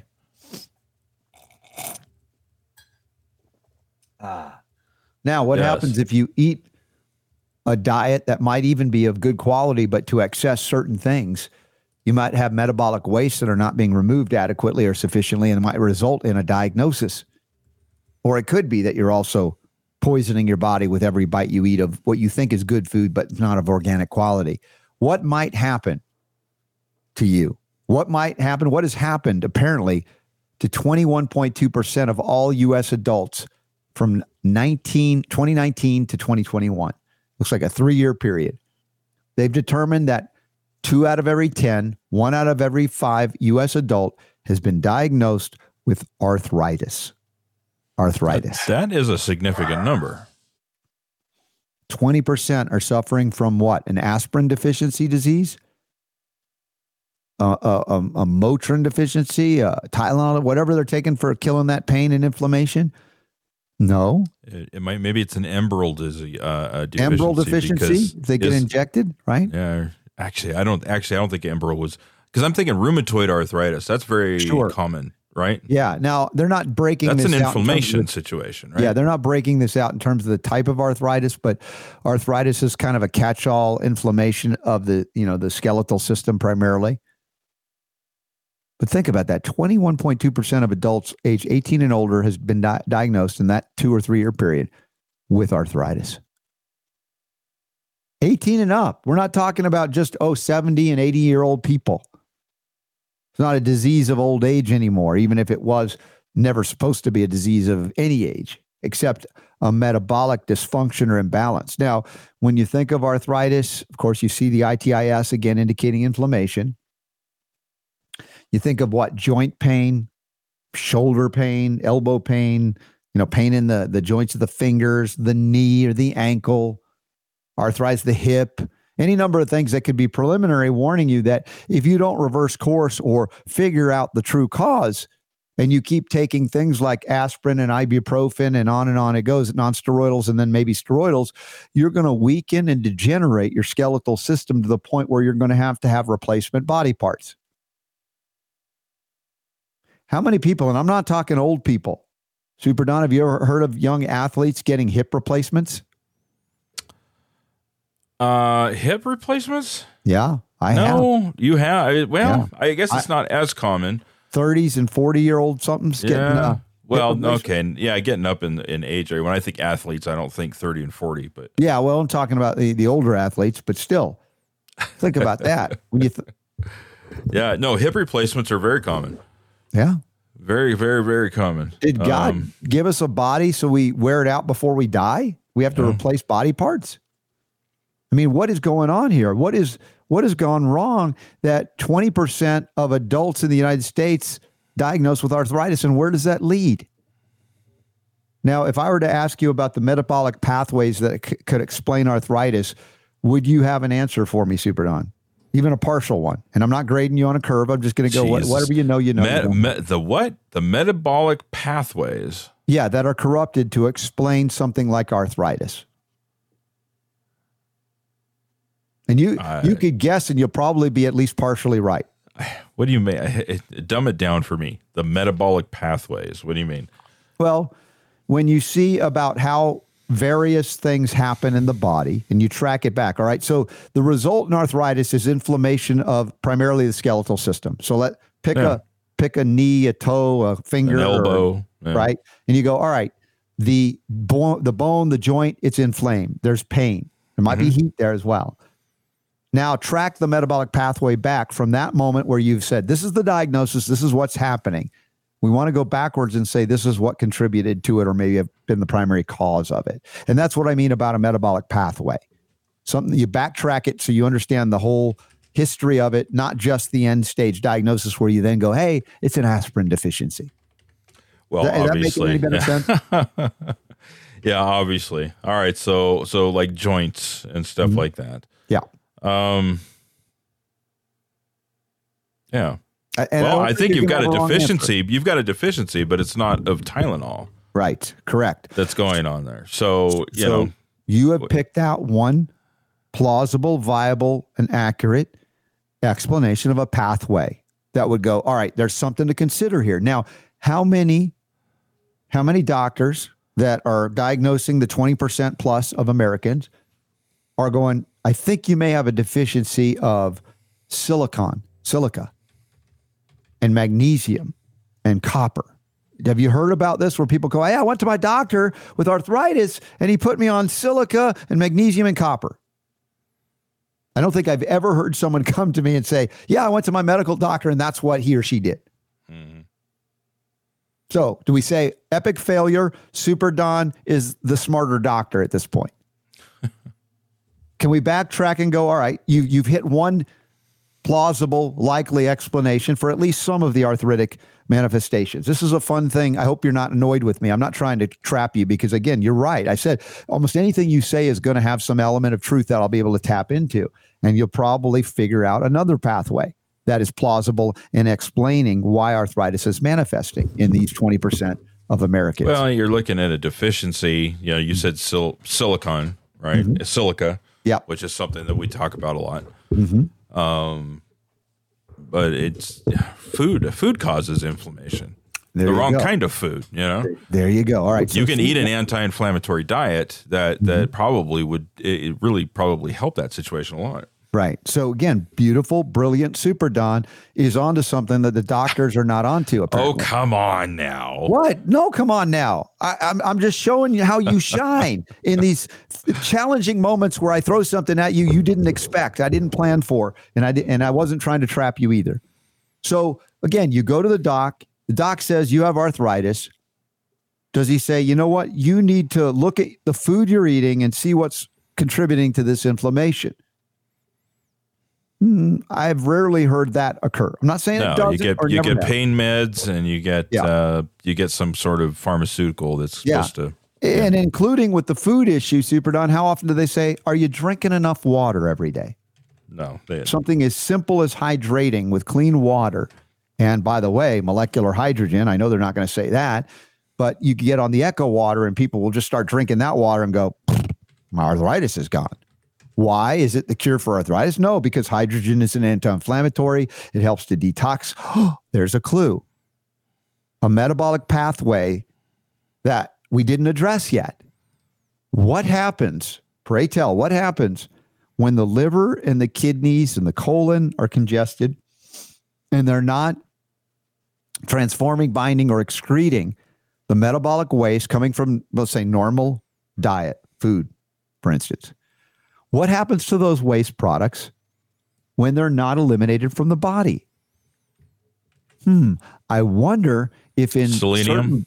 Say it again. Selenium. Well, you're going for a remedy, but I'm asking you what happens when you have an accumulation of metabolic waste? Where does it go?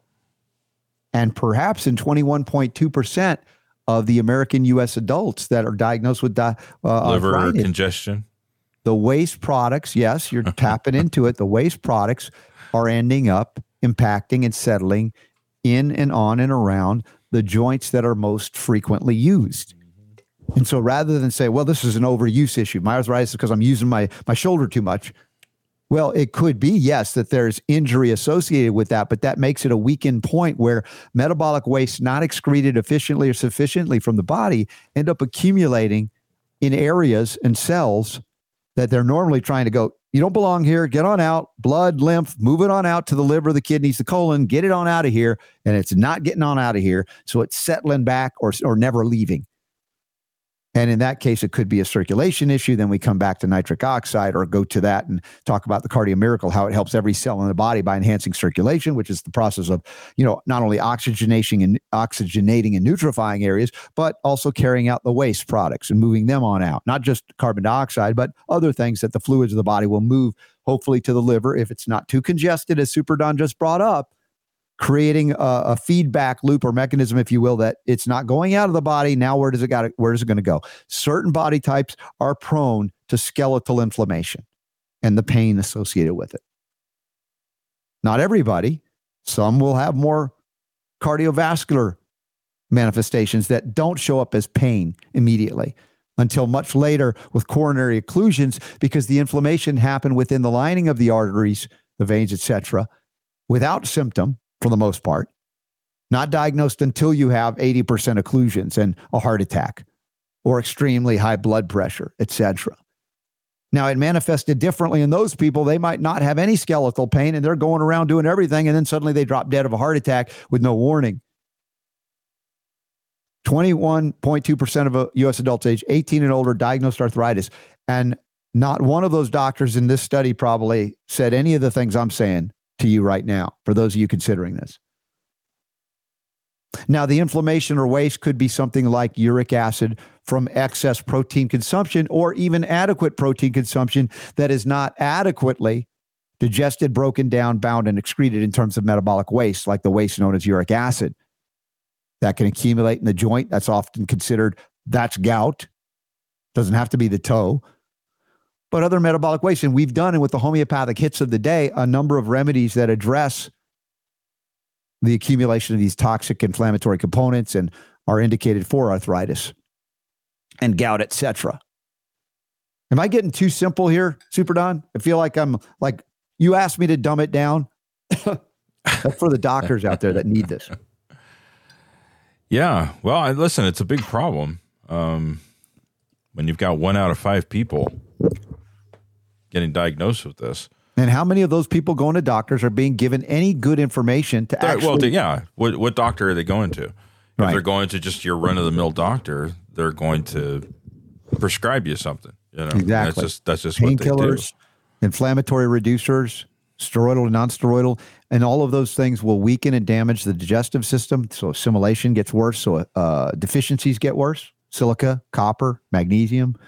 You mentioned selenium. Mm-hmm. Honestly, Robert, you eat a good diet and you get on like the not a doc protocol. Yeah. It's going to knock that out. I've seen it happen. Yes, you have. Yeah. So if those of you who haven't figured this out, you can go on Facebook. I know we're not all fans of Facebook, but there's still good things that can happen there. If you go to the Not a Nurse and Not a Doc group on Facebook, you'll have to answer some questions to be admitted. Answer them if you want in. And if you get in, you will see protocols. What is your name? Yeah. What is your quest? What is your favorite color? No, it's not like that. No? Okay. No, you've got to take an oath of allegiance to 100% whole food. You're not going to promote synthetics on that in that group. But it's very simple to get in. Just answer the questions. And when you do, you will get a world of information about how to correct these things with food and food supplementation. And a lot of this is available through Jonathan at choosetobehealthy.com. Choosetobehealthy.com. And you can use the code RSB5 to get the discounts on all the things that he sells that we utilize here on the Robert Scott Bell Show. Very simple. Mm-hmm. Now, I'm sure I'm missing some things here, but does it sound like I'm talking down to anybody? It's not my intent to do so. No, not at all. Nope. I'm really trying to make this as basic as possible so you can break the cycle. Now, with more severe cases like we had questions last hour that might lend itself to even fibromyalgia discussions, which is much more complicated and complex than simple arthritis. You have heavy metals involved, and it's a whole lot of things, even emotional aspects of disease manifesting as skeletal inflammation that is systemic and everywhere. I come back to copper. Copper is nature's most powerful systemic anti-inflammatory mineral. And that's a deficiency that many people are suffering with, or let's say without the copper that they need. And especially with iron. Wasn't there a question I don't think I answered about iron today? And one of the questions of the day mentioned that they're low in iron. And I might have skipped absorbing. over that. I think it was talking about wanting to absorb more iron. Yeah. And again, 99.9% of all anemia diagnoses are not because you lack iron in the body, but because you don't have the copper needed to facilitate the use and metabolism and function of iron in the body. And that can create inflammation as well. So copper deficiency is something that if you remedy that, if you take the bioactive copper hydrosol, the sovereign copper, a tablespoon, 1, 2, 3, even 4, 5, or 6 times in a day, people are reporting within 2 or 3 days or less that these arthritic symptoms are gone because a simple mineral like copper that modulates. So it was just a deficiency of copper is what was causing the problem. Yes, in many cases. Because you don't get enough of that in the standard American diet anymore. Oh, yeah. And people have taken so much zinc and vitamin C, they've wiped out the little copper they have. And they're not eating liver, for instance. Right. So all of these things are considerable in their impact from a deficiency standpoint to a toxicity and inflammatory impact from the toxins that are not, whether it be metabolic or environmental as well. And I haven't even gotten into a lot of the environmental toxins. So just wanted to give a semi-comprehensive, longer than a homeopathic hit view of arthritis since it's affecting 1 out of every 5 adults in America, which is embarrassing. You've got like one of these 2 fluid ounce bottles here. So let's say somebody is dealing with some kind of arthritic situation. Yeah. And they were to take how many teaspoons? Were they teaspoons? They really need you were to saying? get a 16 or a 32 ounce bottle because the cost per dose goes. Well, I'm just curious though. Let's just take, for example, let's say you've got one of these. That's like a 2 ounce bottle might have 4 doses. So this would be like maybe one day. You can split this up in 4. That's a travel size, yeah. Gotcha. Okay. And I have those out there like on the road at events, and I'm hoping to have some at the what are we doing? Patriots so United. There's the 16 ounce. Yeah, so you have a lot more doses there. But if you are aggressive initially in getting the copper back in you in a safe way, because even if you took 6 doses in a day, you have not exceeded the RDI. So you are not risking toxicity with this copper. Gotcha. This is a significant option and opportunity for you to break that cycle. And so the initial phase is a loading phase. It's true. And that happens. Like we talk about loading phases with silica, and we've referenced, and you did too, silica as it relates to the connective tissue, the skeletal system. You don't have to stay on 12 a day of the Alta Health Product silica tablets all the time, but it's the loading phase. I try to take maybe 4, 5, or 6 a day just because I'm pushing my connective tissue with my workout regimen. And it's just, these are basic things that in medical school, they're not teaching you because of the Flexner report. Doctors have to break free of that stranglehold and programming to even consider the things that I'm saying that are not controversial. Really, I don't think so. I guess if I start talking homeopathic rust tox, which I think we've covered rust tox, if I'm not mistaken, maybe that's one of the 25 or 26 remedies we've covered, but it could be that we haven't yet. Today, rust tox? Rust tox. Have we covered that yet? I think so. I think we've done that one. Yeah. So eventually we'll find a way to make those videos, me discussing each remedy briefly, in addition to the, at this point, free PDFs of every remedy that we've covered with the homeopathic hits of the day, which we'll get to another one. As I said, the hint today is, that's your hint for today's homeopathic hit. Now, how are things in the chat room, Super D? I've been ignoring everybody at the moment. Yeah, it's kind of quiet over on Rumble. We got 22 people over there hanging out and watching with us. Mm-hmm. We've got people on Facebook. We've got somebody over on Twitch. Oh, good Lord. Did you see what Steve just did? What Steve just did? No. Yeah. He time-stamped every show that we did a homeopathic hit on. So if people want to go right to it in video format Steve, on Rumble. What do you do? What else do you do? How does he do that? Holy tamale. That's impressive. He just shortcutted your ability to edit these things out. Where did you see this? It's in both the chat room on robertscottbell.com. Oh, look at that. Holy moly, dude. Seriously. Yeah. How? Wait a minute. No. Hold on. That's not. Yeah. That's not a time. Is it a time? It is a time stamp. It right to where it starts. The heck, man. How the heck did he do that? I'm amazed. I'm confused.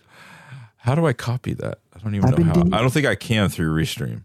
No, I think I have to go. I have to go through Facebook. You can in our chat room, Super D. The robertscottbell.com/listen. The chat room's there, and it doesn't go away. Like when, the end of the show, it goes away on Restream, but it doesn't go away in our chat room. Heck, I can copy and paste it for you right now. Make it easy. This is amazing. Look, we asked that. I asked Leslie to do this, and she wouldn't. I know, and she laughed. She laughed, and Steve saw that and said, "Hold my beer." Yeah, and so Leslie says she hasn't even been able to edit her own podcast. Yeah. Leslie's she's busy. Got 12 kids, and and each kid counts twice. Yes. Yeah, goats and horses and stuff and everything. So I just dropped it in for you. Thank you, Steve. That's amazing. That's crazy, man. I don't even know how. Well, whatever. Yeah, he's doing everything right. Good job. Yeah, I mean, I'll have to see what I can do with that.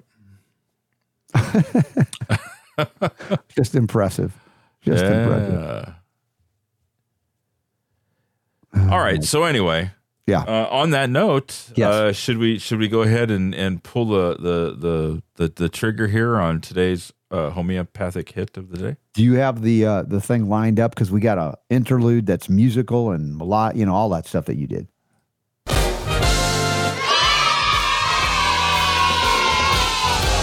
Playing all of the homeopathic hits every day, right here on the Robert Scott Bell Show. Dude, that's awesome. And nobody can say that sounded like Casey Kasem. It sounded like Cali Bichromicum. Sounds like Casey Keating is what that sounds like. Sound like what? Casey Keating. Remember Casey? Keating. Yes, that's right. That voice was the voice of the Robert Scott Bell Show. Yeah. So here we have the homeopathic hits, and it's starting today with Kali Bichromicum. Kali Bi, or Kali B for short, BI, depending on how you do the Latin abbreviations and pronunciations. This brief hit is going to cover respiratory, primarily sinus, and maybe a little bit of joint pain. So it's sort of related inadvertently. That's how you do it, Super D, on the arthritis discussion we just had. It's not a major remedy for arthritis in my experience, but yeah, it does have some things that are reflective back to that. So we're hitting Kali Bichromicum, a remedy often used for respiratory issues and joint pains. And this brief overview, if you will delve into the various applications of Kali Bichromicum, especially its effectiveness in treating these conditions, and primarily that would be the sinuses. So the origin of Kali Bichromicum is derived from potassium dichromate, a chemical compound that you wouldn't necessarily want to ingest, but it's carefully processed and potentized to create the actual homeopathic remedy that is completely non-toxic and safe to use. That's just the nature of homeopathy. That's why skeptics can't handle it, because it can't kill you. If it can't kill you, it's not real. All right. If that's the kind of measurement for medicine, you're listening to a different show than this one. Key characteristics of the physical. Kali Bichromicum often used for conditions like sinusitis, bronchitis, and sometimes rheumatic joint pains. So if other remedies like Rustox and Ruta and Colchicum aren't enough, you can consider it. This is not my go-to remedy for arthritis, just giving you a little insight. But again, can't deny that there are some indications for its use.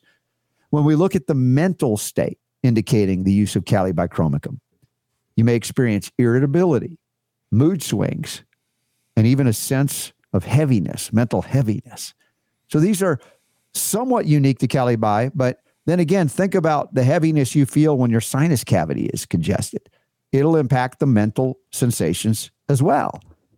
Now, we've covered a number of remedies that cover irritability and mood swings as well. So this may not be the right or first remedy to choose. It might be way down the list as you open up a Materia Medica and look at the more comprehensive or complex deep dive into Kali Bichromicum.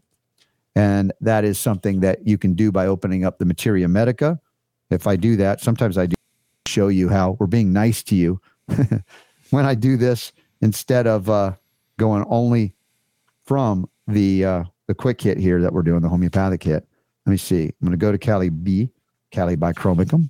In my Boric Materia Medica, there's a lot of Kali, which indicates potassium.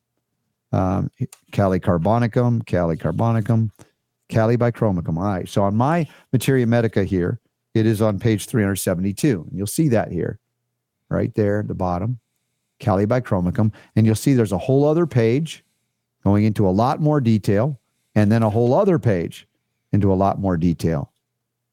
So this is why if I did, try to do a quick hit by going to the Materia Medica solely and totally, we'd never get through it. But that just gets you some insight into how these quick hits are opening and piquing your interest to go further and deeper. So go back to the homeopathic hit of the day. Again, we talked about the physical, we talked about the mental. Now let's look at primary uses. Focus mostly on respiratory issues. Effective for dealing with, guess what? Sinusitis, bronchitis, and other respiratory issues, especially when accompanied by thick yellow mucus. It's the thick that's like, oh, I can't clear it out my nose. Sometimes it's really hard. And you really feel miserable when that goes and that happens. Now, when it comes to the joint pains, it's rheumatic, so can be related to some of the things we talked about with arthritis today, but particularly when the pain is localized and worsens with cold weather. This is the interesting thing about the adoption of properties of these remedies. They also take into account thousands and thousands of reports of, well, a type of joint pain that got worse in cold weather. Well, that's interesting. That's Kali Bichromicum. So if no other arthritis type remedy is hitting it, and this is manifesting symptomatically for you, that could be indicating Kali Bichromicum for joint pain for you. Even though, again, it's not my number 1, 2, or 3 selected remedy typically for joint pain. So as we scroll down and we come on through the homeopathic hit here, we go to the dosages and potencies. Remember, the controversy among homeopaths is like, I know the right potency. No, you don't. Sorry to be so butt-headed about that. The right remedy is the key. Right potency becomes secondary. And I'm not saying it doesn't matter. That's not what I'm saying. But if all you're concerned about is like, oh my gosh, if you only have Kali Bichromicum and a 30 and not a 10, you're hosed because Robert said you need the 10, not the 30. No, I'm just saying if you have the right remedy, whatever you got, use it. Now, if you get into the higher potencies that go beyond like acute or milder situations, 200 CE, 1Ms, there you're getting into some deep level issues that could be going into the place where you might want to consult with a qualified homeopath. Now, as I talk about complementary remedies, these are just some suggestions. You could go crazy with complementary remedies because I have a lot more I could throw out at this. I might even mention some. Pulsatilla is one that's indicated after Kali Bichromicum for lingering symptoms of respiratory issues. Pulsatilla. Some people say pulsatilla. However you say it, I don't mind. There we go. Rustox, interestingly enough, complements Kali Bichromicum if you're dealing with joint pains, especially when there's stiffness or inflammation. Although I'm probably going to go to Rustox first and then Kali Bi if need be. And then here's what I added to the mix. Sticta pulmonaria, Sticta pul for short. Helpful for sinus congestions and rhinitis, inflammation of the sinus cavity. Now, there's more that could be done. In addition to Sticta, Allium cepa is a classic one, but it doesn't often work as frequently nowadays. So I went to Sticta along with Kali B or Bi, and that's helpful for sinus focuses. And that a lot of people have annoying sinuses. So it's safe as a homeopathic remedy. Just avoid self-prescribing for severe or chronic conditions. And if symptoms worsen or persist, please consult a homeopath that can help you.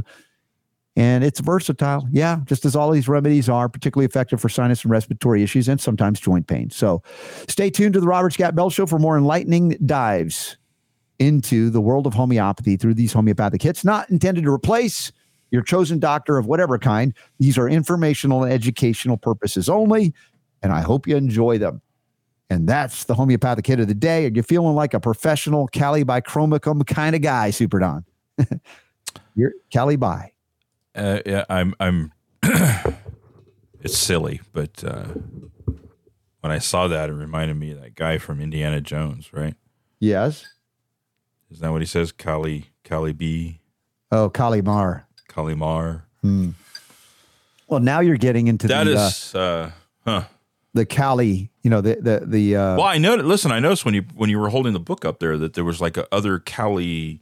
Oh yeah, Kali carbonicum. There's a bunch of potassium based remedies. So here's my question here, because I don't. Even though we've been working together for a really long time, we haven't like sat down and had like really detailed homeopathic conversations between the two of us. Mm-hmm. Is there anything that has not been made into a homeopathic remedy? It seems like there's like literally and I'm finding that it seems like you literally could make a remedy out of anything if you could connect the dots, and find a reason why. Sure, you would make something out of something. Well, right? Normally because it's an energy thing, right? So if something is giving off an energy, and then you can say, okay, that energy is like or similar to the energy that would be produced by some type of situation, a disease or a condition or something that. A similar suffering. You get in the concept of it, Super D. Very impressive.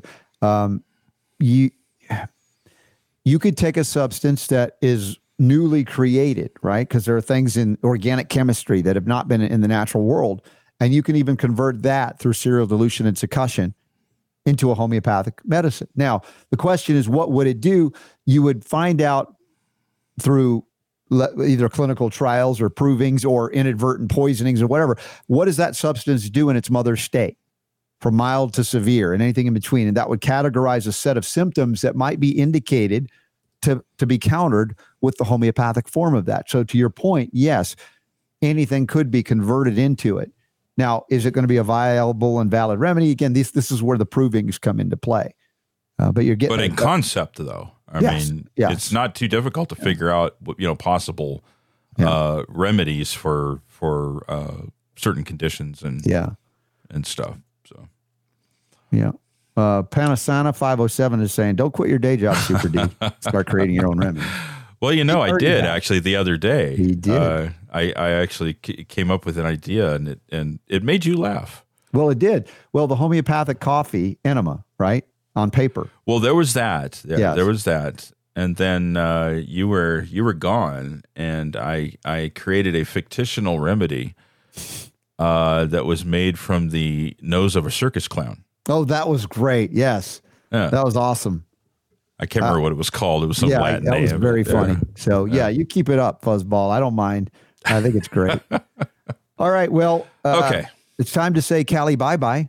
It is. We'll be back in 60 seconds or less with the We're going to say goodbye to UK Health Radio officially. Ta-ta? How's that? Signing off. We can't, we got yelled at by somebody in the UK when we were doing the pip cheerio, and they were like, how old are you? Right? Very old. Clearly, very old. Yes. So if y'all want to hang out for bonus round, we got that coming up. If you got questions or comments, join us in a moment back after this, because the power to heal is yours.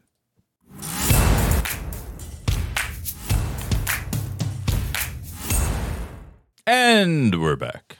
Hey, welcome back. Are they still glitching, or did it clear out after a while? That cleared out. Yeah. Okay. Did you drop and reconnect during the break, or did you forgot? Yeah, it cleared up. Yeah. Weirdness. It did clear up. Wages of weirdness. We're going to do a quick bonus round here, unless somebody brings some stuff up for us to talk about, because you've got a recording at the bottom of the hour. Yes, and speaking of that recording, we got Friday as a travel day, but it's going to be all new. We're not doing an encore.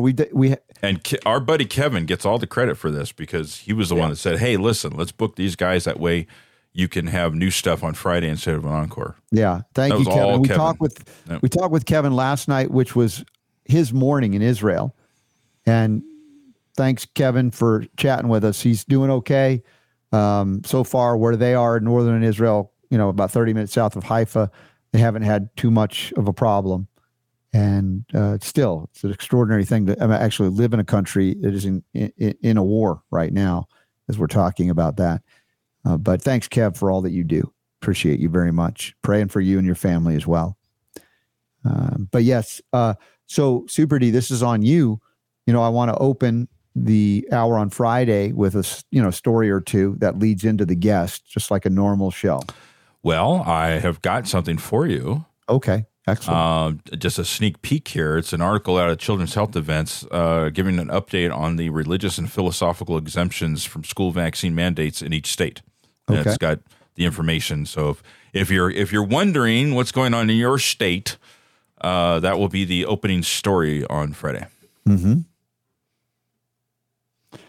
All right, we'll do it. There you go. Thank you. Ask and ye shall receive. Yes. So we got new stuff on Friday. We got Jonathan Emord tomorrow, like usual. I don't know. Do we have a second hour guest on Thursday? Anything booked? Let's look.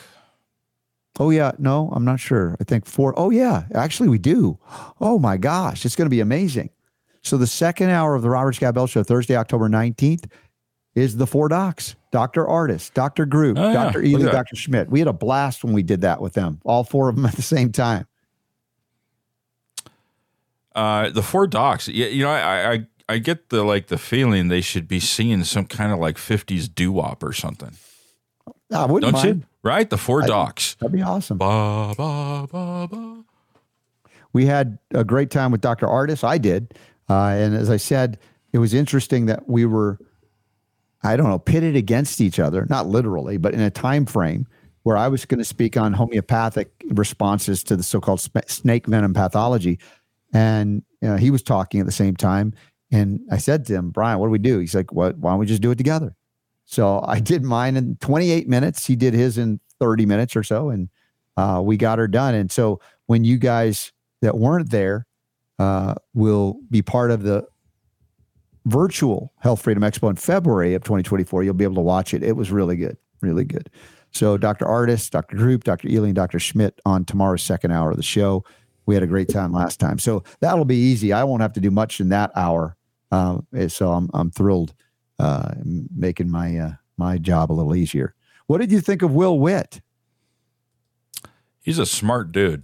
Smart dude, yeah. And really, as I say, a good head on your shoulders, not because he's a smart dude, but because he's got a spiritual basis, that makes it, how easy it is when you're that smart and that young to be filled with ego and hubris. Well, it sounds like he was at one time. Yeah, and it's like he's broken through that by gaining a spiritual, essence, if you will. And I appreciated him. That was fun. Right. Anyway, yeah, he'd come back anytime. When we get the young person's perspective from. And if you really want to be entertained, in the show notes, there's at least I hope it is. I think I did put a link in there to the YouTube page. Okay. Go check out his videos with PragerU there's tons of them. He's been doing it for a long time. Excellent. Where he just goes around on the campuses and some other videos of sorts, but a lot of man on the street things where he's asking questions of like university students. Mm-hmm. Questions that is racism a problem, or are open borders okay? And just kind of it's between him and there's some other organizations out there that do the same thing, walk around on the campuses and ask the students questions, and it just it really gives you an insight into what's going on these campuses, and it explains a lot after you see what it is that's going on there and what these kids are being taught. Yeah. And the bubble that they live in when they're there on campus. And it's so obvious why they end up having the problem. They're so triggered and screaming in the streets and stuff and everything when stuff doesn't go their way, because when they go into the real world, suddenly they're they don't know how to handle it, because when they're living on campus and they're surrounded by other students that all think the same thing they do, and the staff of the university, being worried about, making sure that they don't offend them, and then they have safe spaces and they can blow bubbles and coloring books. And so, when they get out in the real world, they don't know how to handle it. Yeah. And they do crap like what they're doing right now. Man. Anyway. So yeah, go check out the Facebook. He has a playlist specifically to his stuff on the PragerU YouTube page, and you can find that in the show notes today. Very cool. Yeah. So anywho, so I got nothing over on Rumble. Okay. What do we got over here in the chat room on Facebook? Yeah, the last thing you showed there was creating my own remedies. I don't know. Maybe I could. Why couldn't I? I'm not going to limit you. I love the clown nose remedy. That was fun. Why couldn't I? I don't know if I still have that. Hold on. Let me see. Here it is. Nasus circensis. Nasus or circensis. Yeah. Derived from the nose of a circus clown. The material is collected and undergoes a meticulous process of potentization to create the unique homeopathic. The key characteristics, Nasus circensis is commonly used for conditions related to respiratory issues, such as sinusitis, allergies, and even some forms of asthma. Individuals might also benefit from Nasus circensis, often experience feelings of lightheartedness, but may also suffer from bouts of melancholy or sadness, reflecting the dual nature of a clown's persona. Now, I mean, look, speaking in homeopathic ease, right? Yeah. This kind of makes sense, doesn't it? Yeah. That's what I think about your interaction with AI, that you could help produce that. That's why I thought you could easily have it edit the remedy. No, there are limitations on what I can do with this here. So okay. But the explosion of AI, what's happening is these other companies that are way smarter than I am, that know how to use this kind of stuff, are finding ways to incorporate it into other types of technology so that it can do things. For example, there's a couple of services that I've tried. I'm not satisfied with them yet because a lot of this stuff is new. It's buggy. They haven't figured out how to, it's not, perfected yet. But there are some services out there that, and I tested one, and it wasn't too bad, where I was able to take like a chunk of our show here, right, like a half an hour, and upload it to this AI website, and it used artificial intelligence and stuff like that, and it went through and it selected segments of the show and formatted those segments with captions that you could then take and use in social media. Kind of like the thing where we have now where it's like, oh, that was a good segment. You have to go in there and you have to edit it out and put it. This was doing it automatically. And it was actually able to take like the beginning of a like a statement or a question, and stop it at the end with the answer, and it was like complete. All is one clip. So what you're telling me is what I'm asking is already possible to be done.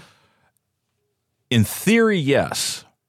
In practice, I haven't found something that is quite ready to do something like that yet. Okay. These people are putting the stuff out there. It's very clunky right now. Gotcha. But it's pretty amazing. And the one that I was using, not only did it do that, but it transcribed everything that was in the clip, and it did an analysis of it and determined whether it was something that had the potential to go viral on social media or not. And it had like a score. Mm-hmm. As to like, you had like 78 was, not too bad. And 99 would be, it would probably go viral. It's crazy stuff. Crazy stuff, man. So anyway, now that I've freaked you out. Yeah. All right. So give me a backup secondary story just in case I need it, or a closing story for the hour one, I guess, for Friday show. And then I'll take a break and come back and do recording at the bottom of the hour. I've got you all taken care of, dude. Okay. And I thank you all for being here for this show today on the 18th of October. So we'll wrap up the bonus round, a little abbreviated based on what I got to do. Actually, the next 2 days are going to be busy as we're prepping for the Patriots United event in Washington State, just across from Portland, Saturday the 21st. And we have that in the upcoming events tab at robertscottbell.com. So I'll be taking a lot of full spectrum hemp extract oil from Nutritional Frontiers just to get me through it. So much going on. I like the mint flavor, but you can get it certified organic U.S. grown hemp. Go at cbdnf.com. RSB 15 is the discount code. And back with you tomorrow for the Sacred Fire of Liberty and the 4 Docs. You don't want to miss tomorrow's show. I can tell you already. It's going to be awesome. And we head into Friday. So thanks for being here, y'all. All right. We'll see you tomorrow.